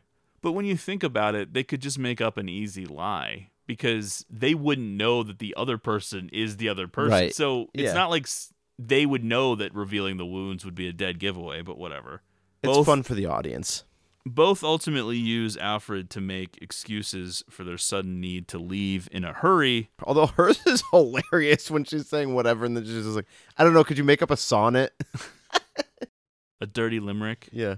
One has just sprung to mind. The reason they're both secretly rushing off to the relighting of Gotham's Christmas tree is that it's reported the Ice Princess has been abducted, which means Oswald has already started the big plan on his own. He's taken the Ice Princess and attempted to frame Batman for the crime. I love that the police chief is holding up bloody evidence on TV. It's a batarang, which the Penguin has planted. He actually used it, but it's supposed to look like Batman did. I don't know what it is, but I love when they walk by like the newspapers and like the one headline is Batman blows it. Both Bruce and Selina see this on TV and then have to rush off. It's sort of fun to compare Batman's prep versus Catwoman's. Batman shoots down into the Batcave. He's got a closet full of those suits. It's all very organized, very wealthy, very That's right. put together. And then Selina is driving while trying to pull out that costume. I know. And she's like in her shitty car scrambling to get dressed. I as was like, Catwoman. how the hell is she putting this on while driving? It's a lot less glamorous when you look at it like that. The truth of how you get into that costume. Well, yeah, and imagine like having to go to the bathroom. That's a whole production. Yeah, I don't even know how you... It seems like it's all one piece. I think so. So she has to get completely nude to go to the bathroom. Well, I'm thankful that you're putting that image into our heads. The Red Triangle Gang somehow are able to mess with the Batmobile once Batman parks it in downtown Gotham. They just introduced that these guys have this device that can basically deactivate the shields on the Batmobile. Well, what believe is it that? or not, the technology in this film is not that well explained throughout the entire thing. And it gets even worse as it goes. I know. They're always jamming signals and doing new signals and controlling live penguins. Yeah. I don't know what the fuck's going on. You know what's really going to be beneficial to our plan? The fact that we just have this wand that can let us do whatever we want to the Batmobile. It's a magic wand. Yeah. One of the clowns is played by Travis McKenna, who you would know as the heavyset bouncer from Roadhouse. Oh. His character name, Fat Clown. There you go. I've been called Fat Clown a few times. I've been called it tonight. Yeah, just berating you before we started recording. You fat clown. Batman arrives to save the Ice Princess, who is tied to a chair on the top floor of a high-rise building, which is seemingly an abandoned building. I'm not really sure. Maybe just an abandoned floor.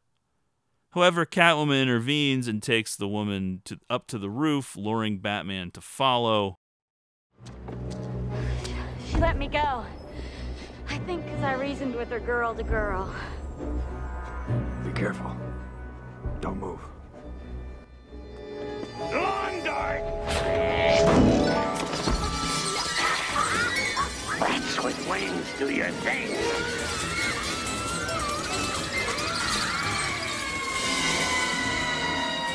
Hey, Batman, push the princess!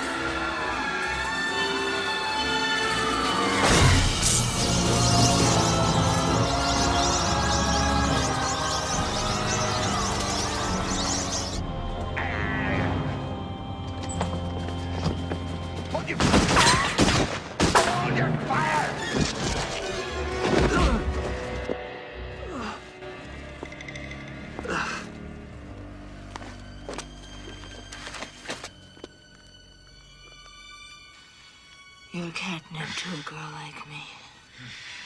Handsome, dazed, and to die for.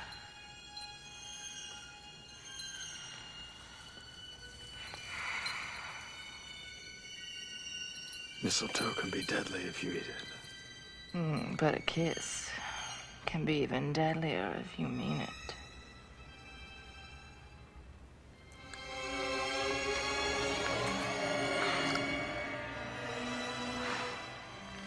You're the second man who killed me this week, but I've got 7 lives left. I tried to save you and grab you. It seems like every woman you try to save ends up dead. Or deeply resentful. Maybe you should retire. Oswald uses bats to knock the Ice Princess off of the roof, which causes her to go all the way down to her death, landing on the button to light up the tree, causing more bats to emerge. People look up and see Batman on the roof where she fell, somehow, because the building seems insanely high up, but whatever. I know. And thus, he is framed. Catwoman did not appreciate the murder. No. Though she certainly didn't seem too broken up about it. And as I was doing the notes, I was thinking, well, I know that you weren't thrilled, but you are essentially culpable. I think you'd be catching a charge for this as well. Absolutely. She does express mild displeasure with the fact that that was part of the plan and she didn't know it. Yeah, it would be a tough sell if Anne Hathaway in The Dark Knight Rises straight up killed Juno murdered an Temple. innocent person, and then at the end of the movie, Batman and Catwoman get together. I'd be here for it still, but I know what you mean. The bigger deal is that she flatly rejects Oswald's romantic advances, so he puts a helicopter umbrella around her neck, which takes her up into the sky high above Gotham. Huh. She ends up falling through a glass house on top of another building, using up another life, I guess. A lot of time spent on rooftops. Yeah, and a lot of random gadgets that are never explained, Right. and it's a lot to follow. Everything keeps changing. Who's on whose side? What's happening? I know. I don't know. In the prelude to this, though, Batman and Catwoman have another little fight, and the sexual chemistry is off the charts. She's licking his face. By the way, a big percentage of Selina's face is visible in her mask. Her and Bruce were just together making out on his couch.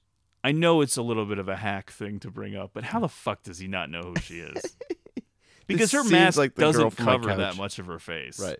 Really. But whatever. Maybe it's one of those things where it's so unexpected that you just don't see it. Yeah. Well, there's an argument to be made that they do both just know. No, there isn't. There's no argument. Very well. Well, that would just lessen Yeah. the scene at the ball, which I think is a great scene. Mm-hmm. Again, the 9 lives thing. If you're keeping track how many she's actually lost, I don't know. And I'm not sure if the first one counts or if she doesn't get the 9 lives until after she's zombified. I don't know. That's a fair point. Batman escapes in the Batmobile, unaware that the Red Triangle has modified it. Well, I don't think he thought this was possible. Allowing Oswald to take it on a remote-controlled rampage. The way that they do this with his remote control thing being like one of those 25-cent rides outside of the grocery store that little kids sit on, that's his thing to control it, is so weird. I know. And obviously, that's another thing that's just for the visual impact of it. Before regaining control, Batman is able to record Oswald's derogatory tirade aimed at Gotham's citizens. This is like the James Bond villain revealing his plan type thing. So the next day, he's able to play the audio at Oswald's mayoral rally, exposing him and ruining his image. That was a short-lived campaign. The crowd turns on him immediately and begins chucking vegetables and eggs and shit at him. And at least they had the awareness. Did everyone just go grocery shopping before this? Yeah, they at least had the self-awareness to make a joke where the Penguin's like, why is it someone always brings vegetables and eggs to a rally? DeVito did not want to stand in, so it's really him getting pelted with all of the food. It's great. A lot of committed acting going on in this movie. His response is to open fire on the crowd with an umbrella machine gun. I can imagine his mayoral candidate strategist hearing the audio come out over saying all of those things and thinking, okay, maybe we can fix this. It's not that bad. We could say it's an impersonation. And then all of a sudden he starts shooting. Okay, well, probably not now. I think the campaign is over. Oswald retreats back to the Gotham Zoo. He's pursued by the police, who essentially give up pretty easily. Well, they don't cross into the zoo territory. The zoo is a wasteland. Yeah. Oswald forsakes his humanity completely and fully embraces the name Penguin again. He also initiates his plan to abduct and kill Gotham's firstborn sons to avenge his own abandonment. My babies! Did you miss me?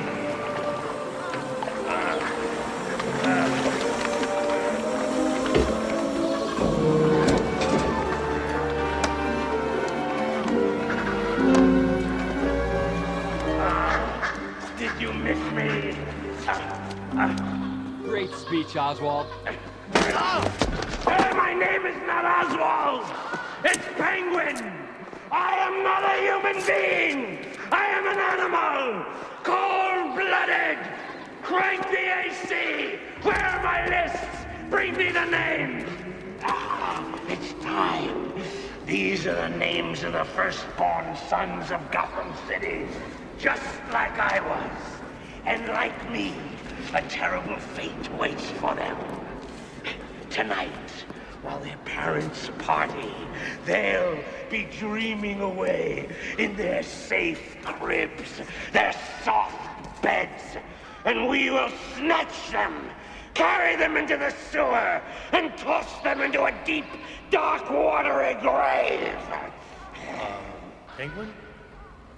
I mean, killing sleeping children, isn't that a little,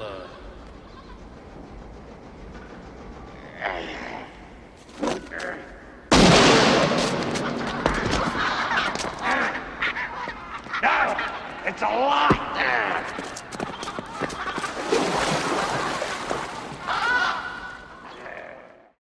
Okay, so a lot of questions about this. Yeah, please. First of all, the logistics. As you mentioned early in this podcast, the Red Triangle Gang doesn't seem to have that many members. So to kill every firstborn son in the city... This is like a Santa Claus thing. Yeah, exactly. I don't really see how it's possible. But also the question arises, up to what age? True. For the brief moment that they actually start to do this plan before it's stopped, we're only talking about infants and toddlers. But the reality is, okay, well, do teenagers count? Do adults count? They can still be a firstborn son. Yeah. Can a 98-year-old man be a firstborn son? I don't know. Well, I think the gang members would be taking a little bit more of a beating if they were just trying to abduct middle-aged men. The only person who pushes back, Fat Clown. killed immediately. R.I.P. Fat Clown. Yeah. Which is what it's going to say on my tombstone. The jokes write themselves sometimes. R.I.P. Fat Clown. That night happens to be the night of Shrek's annual charity ball, or Max-a-rade, as he calls it, or Max-carade. I'm not really sure. It's a masquerade ball. Bruce attends, hoping to see Selina there. And I love this detail. It's so obvious. It's so subtle. It's so simple. I don't know how you would say it. To some people, it's obvious. To some people, it's subtle. But they're the only two not wearing costumes. Right. And I like that. Is it the most genius thing I've ever seen in a movie? No. Sometimes it's very just on the right, nose. though. Yes. But yeah, it's perfect. Because I think they recreate this scene in The Dark Knight Rises, and I believe they're both wearing masks in that scene, are they not? There's a similar, yes. Yeah, when Catwoman goes full Occupy Wall Street in The Dark Knight Rises. Bruce says something to the effect of, "It would be very hard for me," something like that. And then as she's pressing up against him dancing, she quips, "Semi-hard, I'd say." I was stunned. Yeah. Real cheeseball shit here. Not that I didn't laugh. Oh, but yeah. I was thinking, my God, really? I was stunned to hear semi-hard be utilized. It is a great scene, though. I do enjoy it. Selina brings a gun to kill Shrek, but Bruce stops her. And then in doing so, they both inadvertently reveal their true identities to each other, where they recreate dialogue about the mistletoe is deadly if you eat it. Yes. And a kiss is deadly if you mean it. And as I said, that was not a mistake. They reveal their true identities. Yes. Yes, Batman and Catwoman are their true identities. That's at least how I take it. Uh-huh. Listen, I'm sorry about yesterday, but I had a pretty big deal fall through action. It's okay. I had to go home and feed my cat.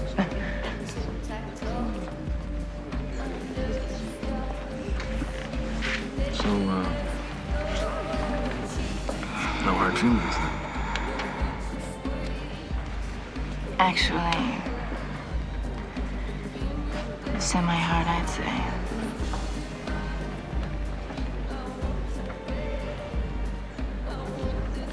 There's a big, comfy California king over in bedding. What do you say? You take off our costumes? I guess I'm tired of wearing masks. Me too. Let me ask you something. Why'd you come tonight? You first. See you. That's lovely. And I really wish I could say the same, but I came for Max. What do you mean? Not you and Max. Me and Max.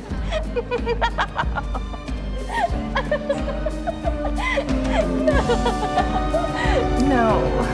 This and Max. Now, don't give me a killing Max won't solve anything speech, because it will. Aren't you tired of this sanctimonious robber baron always coming out on top when he should be 6 feet under? I'm sure you have a lot of problems with your boss, but I mean, who the hell do you think you are? I don't know anymore, Bruce.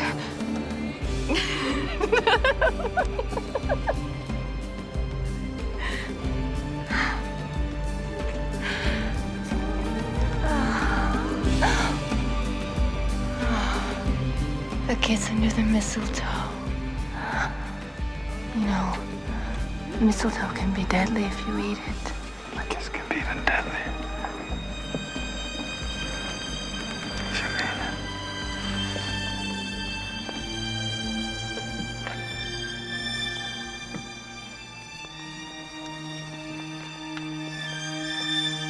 Oh my God. Does this mean we have to start fighting? Let's go outside.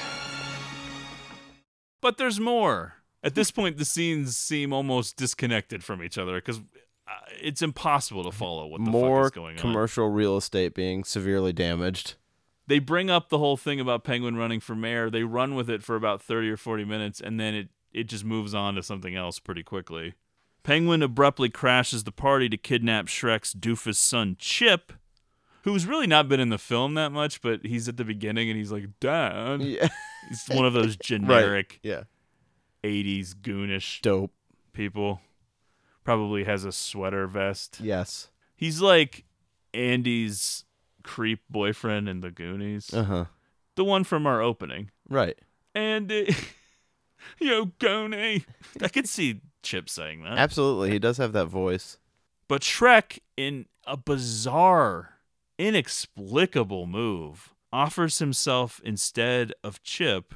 I gotta tell you, Chip's life hardly seems worth saving. An offer Penguin accepts. So Shrek is portrayed as the true villain in a lot of ways. He's the most realistic. He would be what the real villains are like in society, which I think is the whole point of his character, because the Penguin and Catwoman are larger than life, not real.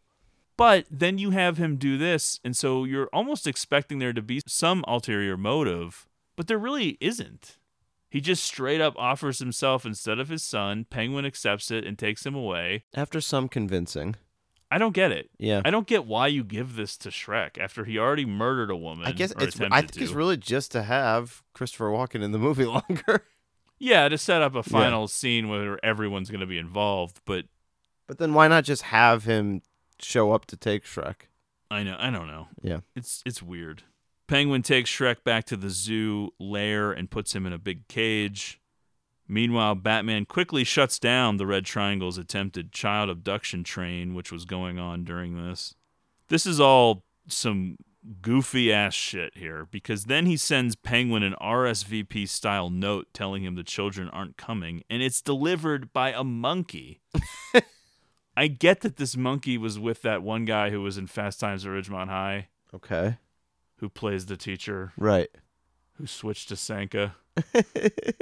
You know what I mean. Yeah. He's one of the evil guys, and he has the monkey. But if you're just describing this as we are, or not paying super close attention, you're thinking, what's happening now?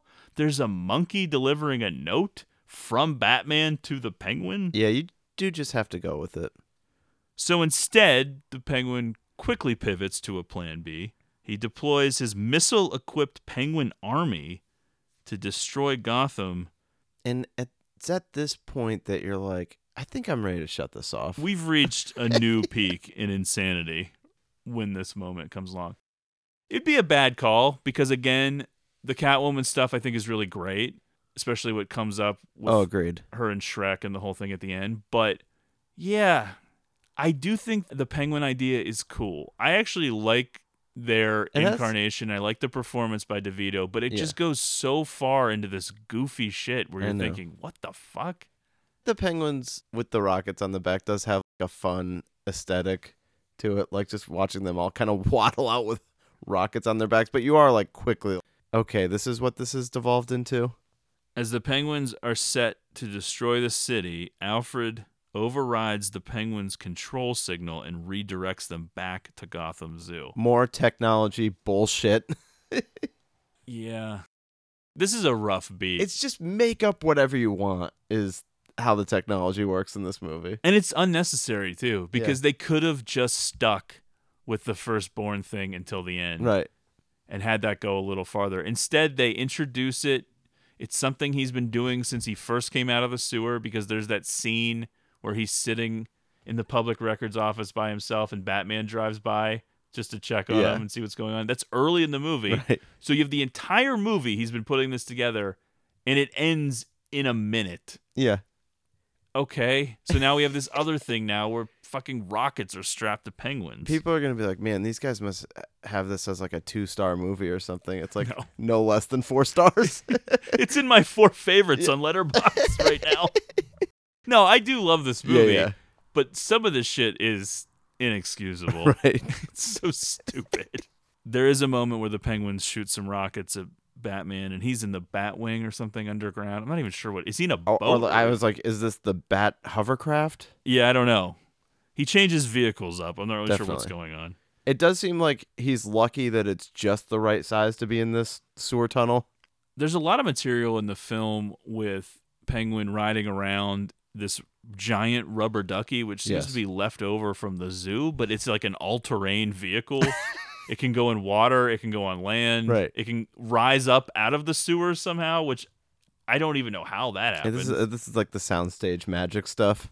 Also, his attire at this point just seems to be a clumpy long john underwear. He's really giving up. Now. Yeah. No more. He's turned into his suits. He's gone for a more of an athleisure look. Yeah. Penguin tries to flee. Batman stops him. There's a very brief fight because obviously the Penguin's not going to win. Yeah, that is the thing about the Penguin. He's never really that threatening of a villain. Well, a lot of the villains are like that, though. Yeah. I don't really think that the Joker is supposed to be able to beat up Batman. No. It's all about how crazy they are or their intellect or things like that. This is also convoluted, and I'm not sure what we're supposed to make of it because Batman has that detonator. They fight, it falls, and then the Penguin is the one that pushes the detonator button for some reason. But he knows that all of the Penguins have returned to the zoo. So is he doing that as like a suicide mission, trying to kill him and Batman? I don't know what he's thinking. As the missiles destroy the zoo, Batman unleashes a swarm of bats, which makes Penguin fall into the contaminated waters of the Arctic exhibit. A lot of bats being used as weapons in the film, both bats and penguins. Yeah. Not really loving Batman using bats as a weapon. I don't know. Yeah. And I don't mean a baseball bat, people. That would be more fun. That would be Harley Quinn's gimmick. Right. In the confusion and chaos, Shrek tries to escape out of the cage, but Catwoman arrives intending to kill him. Unbeknownst to her, Shrek grabs a gun in the water. Batman pleads with Catwoman to abandon her vengeance and go home with him. Even taking his mask off. But she rejects this idea. Well, the hypocrisy of this fucking guy. Yeah, I know. He's been killing bad guys left and right in this movie. People far less evil than Shrek. Right. She's just getting started, and he's trying to put an end to it. She has a legitimate beef with this motherfucker who pushed her out a fucking window. I know. This would be like her. Bruce finds his parents' killer, and she's like, no, we got to go home. She's like, Bruce, this is I meow on your grave. Yeah. I'm getting my revenge. Right. As you mentioned, Batman even rips his mask off, which kind of makes me think his suits are shitty. Agreed. It was very easy for him to just tear it. Definitely. It totally seems like if he was shot in the head, it's going straight through the mask. It's like a Hulk Hogan t-shirt circa 1988. But it also made me question the material and how he gets into these suits. It also seems like it's a one piece. I think in real life, Keaton requested that they modify the suit in a bunch of ways, and one of the ways was to make it easier to go to the bathroom. Oh, yeah. He officially reveals himself as Bruce Wayne, although at this point, Selina already knew it. Shrek, on the other hand, his mind is blown. Why are you dressed up as Batman? My zombie secretary is Catwoman, because he's just finding that out. And now Bruce Wayne is Batman. Yeah, mind blown. Bruce Wayne? I can't do it walking. Why am I even pretending? His reaction to finding out that Selina is Catwoman is just to say, you're fired. The dickhead boss straight to the end. Shrek shoots Batman and then puts 4 bullets into Catwoman, but she is seemingly unaffected. She claims she has 2 of her 9 lives remaining. She then uses the taser she picked up in the beginning of the movie to kiss Shrek while grabbing a power line, electrocuting both of them, and apparently killing them both as well. And it looks really cool. It is awesome. Yeah. Yeah, that's why you don't want to shut it off. You got to just get through the Penguins with rockets, because the Selina stuff is always cool. The whole thing with the taser and the kiss is the coolest shot of the whole movie. Selina. Don't you see? We're the same. We're the same. Split. Right down the center.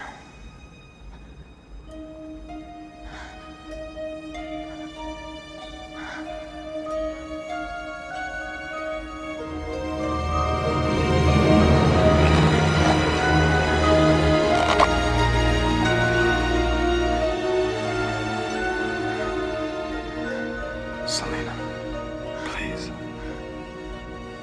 Bruce, I would love to live with you in your castle. Forever, just like in a fairy tale.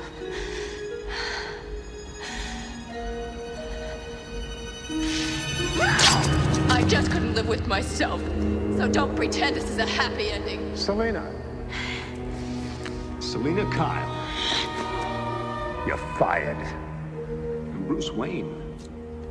Why are you dressed up like Batman? Because he is Batman, you moron. Was. You killed me. The Penguin killed me. Batman killed me. That's 3 lives down. You got enough in there to finish me off? One way to find out. 4, 5. Still alive!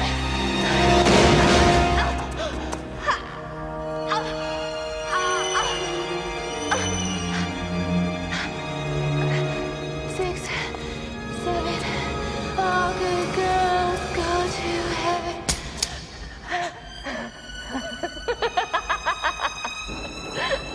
2 lives left. I think I'll save one for next Christmas. But in the meantime, how about a kiss, Santa Claus?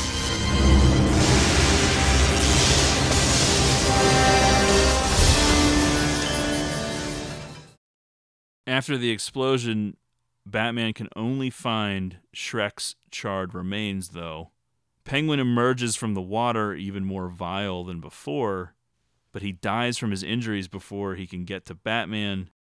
This is hilarious. Yeah. This is unintentionally hilarious. His body is laid to rest in the water by his loyal penguins who they just sort of guide his corpse into the water. Yeah. Okay. Sometime later, while Alfred drives him home, Bruce sees Catwoman's silhouette slinking down an alley, but he finds only an actual cat, which he ends up taking with him. The movie then ends with the bat signal being projected up into the snowy sky above Gotham as Catwoman pokes her head up, looking on. And now with this ending, we're like, oh man, this series is going to continue. Catwoman's going to be back in the mix. This worked so well. No. Before we get into the Catwoman stuff, I did want to mention that the production wanted to use king penguins, but the only tame ones in captivity were at a bird sanctuary in the Cotswolds deep in the English countryside. So the birds were flown over to the States in the refrigerated hold of a plane. They were given their own refrigerated trailer and swimming pool with half a ton of fresh ice every day and had fresh fish delivered daily straight from the docks. Wow, those penguins were living like kings. Even though the temperature outside frequently topped 100 degrees, the entire set was refrigerated down to 35 degrees. The birds also had an around-the-clock bodyguard. They seemingly enjoyed the experience, though, as following their stint in Hollywood, most of them had mated and produced eggs, the sure sign of a contented penguin. Getting that ass. Okay, so the Catwoman ending is its own little thing. The final scene of her looking up at the bat signal was filmed during post-production only 2 weeks before the film's release. Oh, wow. Warner Brothers mandated the scene, depicting that the character had survived, after test audiences responded positively to Pfeiffer's performance. Pfeiffer was unavailable to film the scene, and a stand-in was used, which is why you don't see her face. This led to interest in a standalone spin-off Catwoman movie, which started to be developed right away. At one point in the mid-90s, it was going to be a Tim Burton-directed project with Pfeiffer to return. The first script was actually turned in the very same day that Batman Forever was released, which was an indication that it probably wasn't going to move forward because Batman Forever did better financially, and the Catwoman script was even darker and more twisted and weird than Batman Returns, so they were completely going in a more family-friendly direction at the time. It got put into development hell. At one point, Nicole Kidman, various others were potentially going to take over the part when Pfeiffer dropped out. It goes all the way until 2004. Yes. Where they hurriedly put together a Catwoman movie to make up for a canceled Batman vs. Superman film, which they would eventually get to later. Didn't realize that piece. I did see that Catwoman movie at the drive-in. obviously terrible. It has a 3.4 on IMDb. Yeah.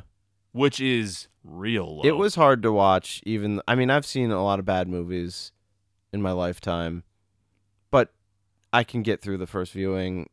This was tough. Yeah, I haven't seen it, but I was reading up on it a bit. I was surprised to see how little it had to do with Batman or the Batman universe at all. The character that Halle Berry plays is not Selina Kyle. It's a completely different person, and her origin story is similar to Catwoman's in this film, where she's basically resurrected by some magic cats or something. And if it has any legacy, it's the fact that it's known for being terrible. The whole thing, though, is pretty ironic that Burton was going to originally do the Catwoman standalone, because although the character is influenced by feline mythology, such as cats having 9 lives, Waters and Burton both never intended the belief to be taken literally and planned for Catwoman to die with Shrek during the electrical explosion in the film's climax. But I would have to say that it's their own fault. They mention the 9 lives thing a bunch. Yes. She gets shot and it doesn't seem to affect her. She survives things she could never survive. Uh-huh. And then to be like, well, that wasn't supposed to be serious. It's like, well, dude, come on. You put it in everyone's head. We're only playing by the rules you set forth. If anything, if you're going to make Catwoman some sort of a supernatural thing that came back from the dead and the whole deal, Right. that part is fun. Yeah, you might as well play on the 9 lives thing. It gives her a gimmick. Sam Hamm's original sequel ideas were much more closely aligned with his script for the first film, which I guess goes without saying. Since he wrote the first film, his sequel was going to be more tied to it. In that story, he expanded the character of District Attorney Harvey Dent, who was played by Billy Dee Williams in the first film, and his descent into the supervillain Two-Face, but Warner Brothers wanted the main villain to be the Penguin.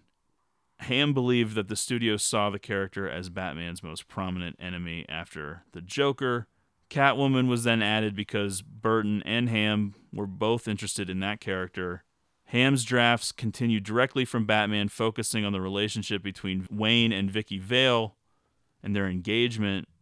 The Penguin was written as an avian-themed criminal who uses birds as weapons. Catwoman was more overtly sexualized, which is hard to believe, even more so, wearing bondage gear and nonchalantly murdering groups of men, which probably also would play today. Uh-huh.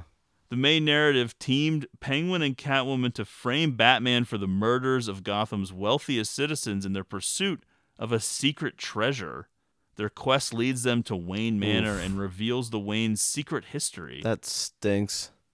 Among other things, Hamm did originate the Christmas time setting and introduce Robin, Batman's sidekick, although his idea for assault-wielding Santas was abandoned. That would really make it an alternative Christmas movie. Hamm was still ensuring that Batman did not kill anyone and focused on protecting Gotham's homeless population, which is something they completely abandoned. They're like, no, get this out.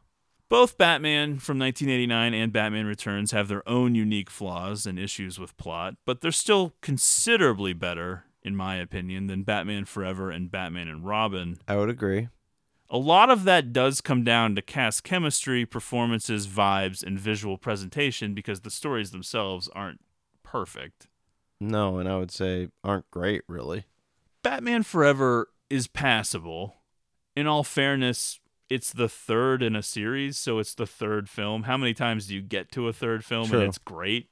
So if you put it into that perspective, it's not bad. I think it did better box office-wise because it lucked out and captured Jim Carrey at the absolute peak of Jim Carrey's popularity. Yeah.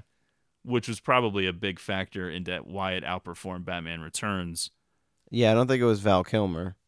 Batman and Robin, I won't change my opinion on no matter what. It's a disgrace. I don't like it. It's boring and it's bad and dumb. Right.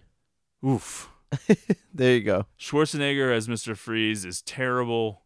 I just hate everything about it. Most people do hate it. It has bad scores on everything, but every now and then you'll find someone defending it and calling it the best. Flip out when people would have that above like the Nolan ones. Oof, yeah. Well, everyone's got their own fucking axe to grind with I know. whatever movies, and yeah. I get it. It's fun. But I know not everyone likes Halloween 3. There are some people who think that Batman and Robin is loyal to the comics, so thus it's automatically better than ones that aren't, which is a pretty terrible mindset in my opinion. But whatever. Batman obviously is a character that's never going to die, even with James Gunn completely redoing everything with DC and basically canceling and getting rid of everything and changing everything. It seems like they're definitely still moving forward with the Matt Reeves Batman series right now, and considering even bringing that in and connecting that to other stuff. Oh, wow. I don't know. I'm one of those people who doesn't know why every movie needs to be connected to 10 other things. It actually kind of seems annoying. But whatever. So that'll do it for Batman Returns. I hope everyone has a Merry Christmas, and I hope everyone finds this to be a suitable Christmas film for the season. Well, you're going to have to, because this is it. This is the one we got. Yeah, it's a movie I like to throw on, yeah, maybe not every year, but every couple of years around Christmas time. It's a fun watch. Yeah, the Gotham at Winter thing is great, and I think to summarize for me, everything with Batman and Catwoman together makes this an enjoyable watch. As I was pitching to you before we started recording, I don't know why they even have to have other characters every time they do Catwoman. Right.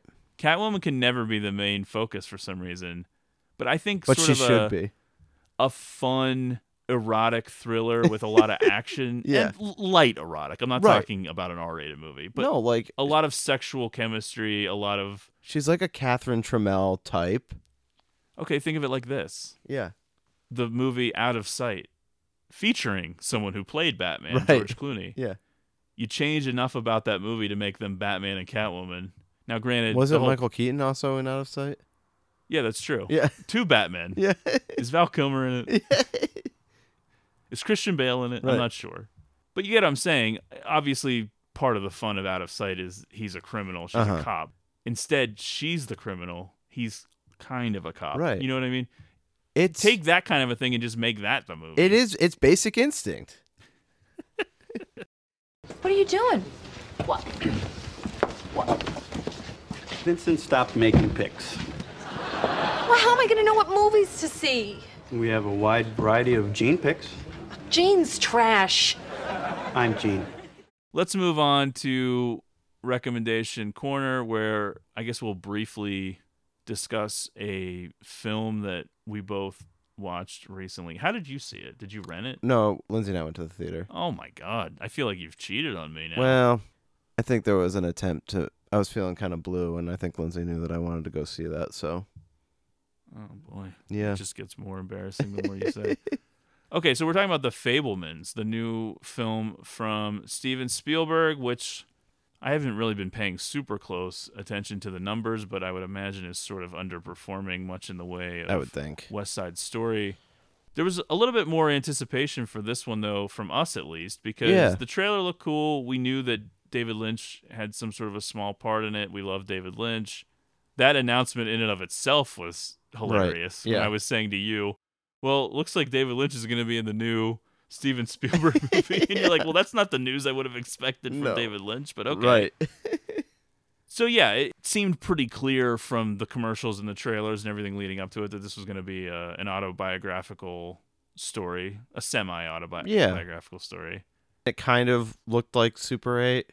There was a lot of like the filming stuff and kids being involved, but then this sort of dark melodrama around the difference in these two parental figures and the impact that that had on development of a child, but then also them going through a divorce. All stuff that kind of interested me and how personal it was to Spielberg, who I haven't really been that into his movies over the past decade plus. Yeah. But this trailer was more interesting to me than most of the stuff that he's done. And I found myself feeling that special, happy feeling that I get when I'm enjoying a movie, which doesn't happen that often for me anymore. I will say there were things that I was not enjoying. I didn't really like the first half as much. Once we get to the point where he's a high school character, I found that more interesting. But I loved the ending. Everything that happens with David Lynch, but then also that he just throws in that little refocusing of the camera. Oh, he's putting that advice to work. Yeah, changing where the Just horizon is. It's just like a little cute moment, but it hit for me. Yeah, I loved the David Lynch scene. I liked the second half more as well once they moved to Northern California, and then he gets involved with a Christian girl. Yeah. That stuff was very funny. I did think it was funny that some news outlets, I saw this thing, it was like, classmates say that there was no girlfriend for Spielberg at high school or something, and I just saw someone like quote tweet that and just write LMAO got him. Sort of goofing on the idea of like, shut the fuck up. I know. But I thought that was awesome. Like, Right. LMAO got him. You loser, you didn't get any pussy in high school. Yeah, I Meanwhile, he's know. like the most famous director ever. Absolutely, and landed Kate Capshaw. Anyway, yeah, I was probably not as high on it as you, but I did enjoy it. I thought that it did not need to be 2.5 hours Agreed. long. And it was one of those times where I could see where the cuts should have gone. There was just a lot of I think extra stuff. it's too heavy in the first half. The stuff where he's a kid and his siblings are like small kids, and there's just too much in that section. I guess he wanted to include, though, when he saw The Happier Greatest Time. Show on Earth, Yes. and then it led into everything. But yeah, it went on sort of long. But yeah, I would definitely recommend checking it out. I would probably wait until it's a little cheaper to rent if you're not going to go to the theaters. I paid $20 for it. Oh yeah, which was fine, but Right. it's probably going to be cheaper in a couple of weeks now. The Totally. way things are going. All right, so yeah, that's now available to rent for $20, or you can see it in the theater. Maybe someday Matt and I will get the chance to see Avatar, but as of yet, we haven't seen it. We can't talk about it. If my choice was go see this or Avatar, it was this for me, and I imagine I'll probably like this more than Avatar, but I'll going in with an open mind whenever it is that we watch it. Folks, have a great Christmas. Thank you so much for listening. You can find us on Twitter at GreatestPod, where you can request a sticker. Please subscribe to the podcast on Apple Podcasts, Podbean, etc. Give us a rating and review on Apple Podcasts if you get a chance. Thank you to those who have done so recently. We've loved reading them. Find us on Letterboxd, Zach1983, and Matt Crosby. And finally, if you have not already sent in a listener request and you would like to do so, you have a few weeks up through Friday, January 6th, and we will get to it next year, and that is for free. And then the transfer window will slam shut. Some point that will slam shut, and it will cost money for everyone, whether it's your first one or not. Which I know really won't be fair to new listeners at that point, but whatever. Got to have a cutoff at some point. We don't really know anything else about the details. If you are actually interested in potentially paying for a listener request, we don't know how. Yeah, that's all we gonna haven't work heard yet. that anyone is. So No. we're not rushing. No, and we will not be embarrassed if no one ever does. Totally. Believe me. That's what we're sort of expecting, the point. yeah. But, I didn't want to close the door entirely. Sure. All right, so more on that in the next episode, which should be released New Year's Eve or New Year's Day, sometime around then. And then we'll be taking a break before episode number 300. Talk to you soon.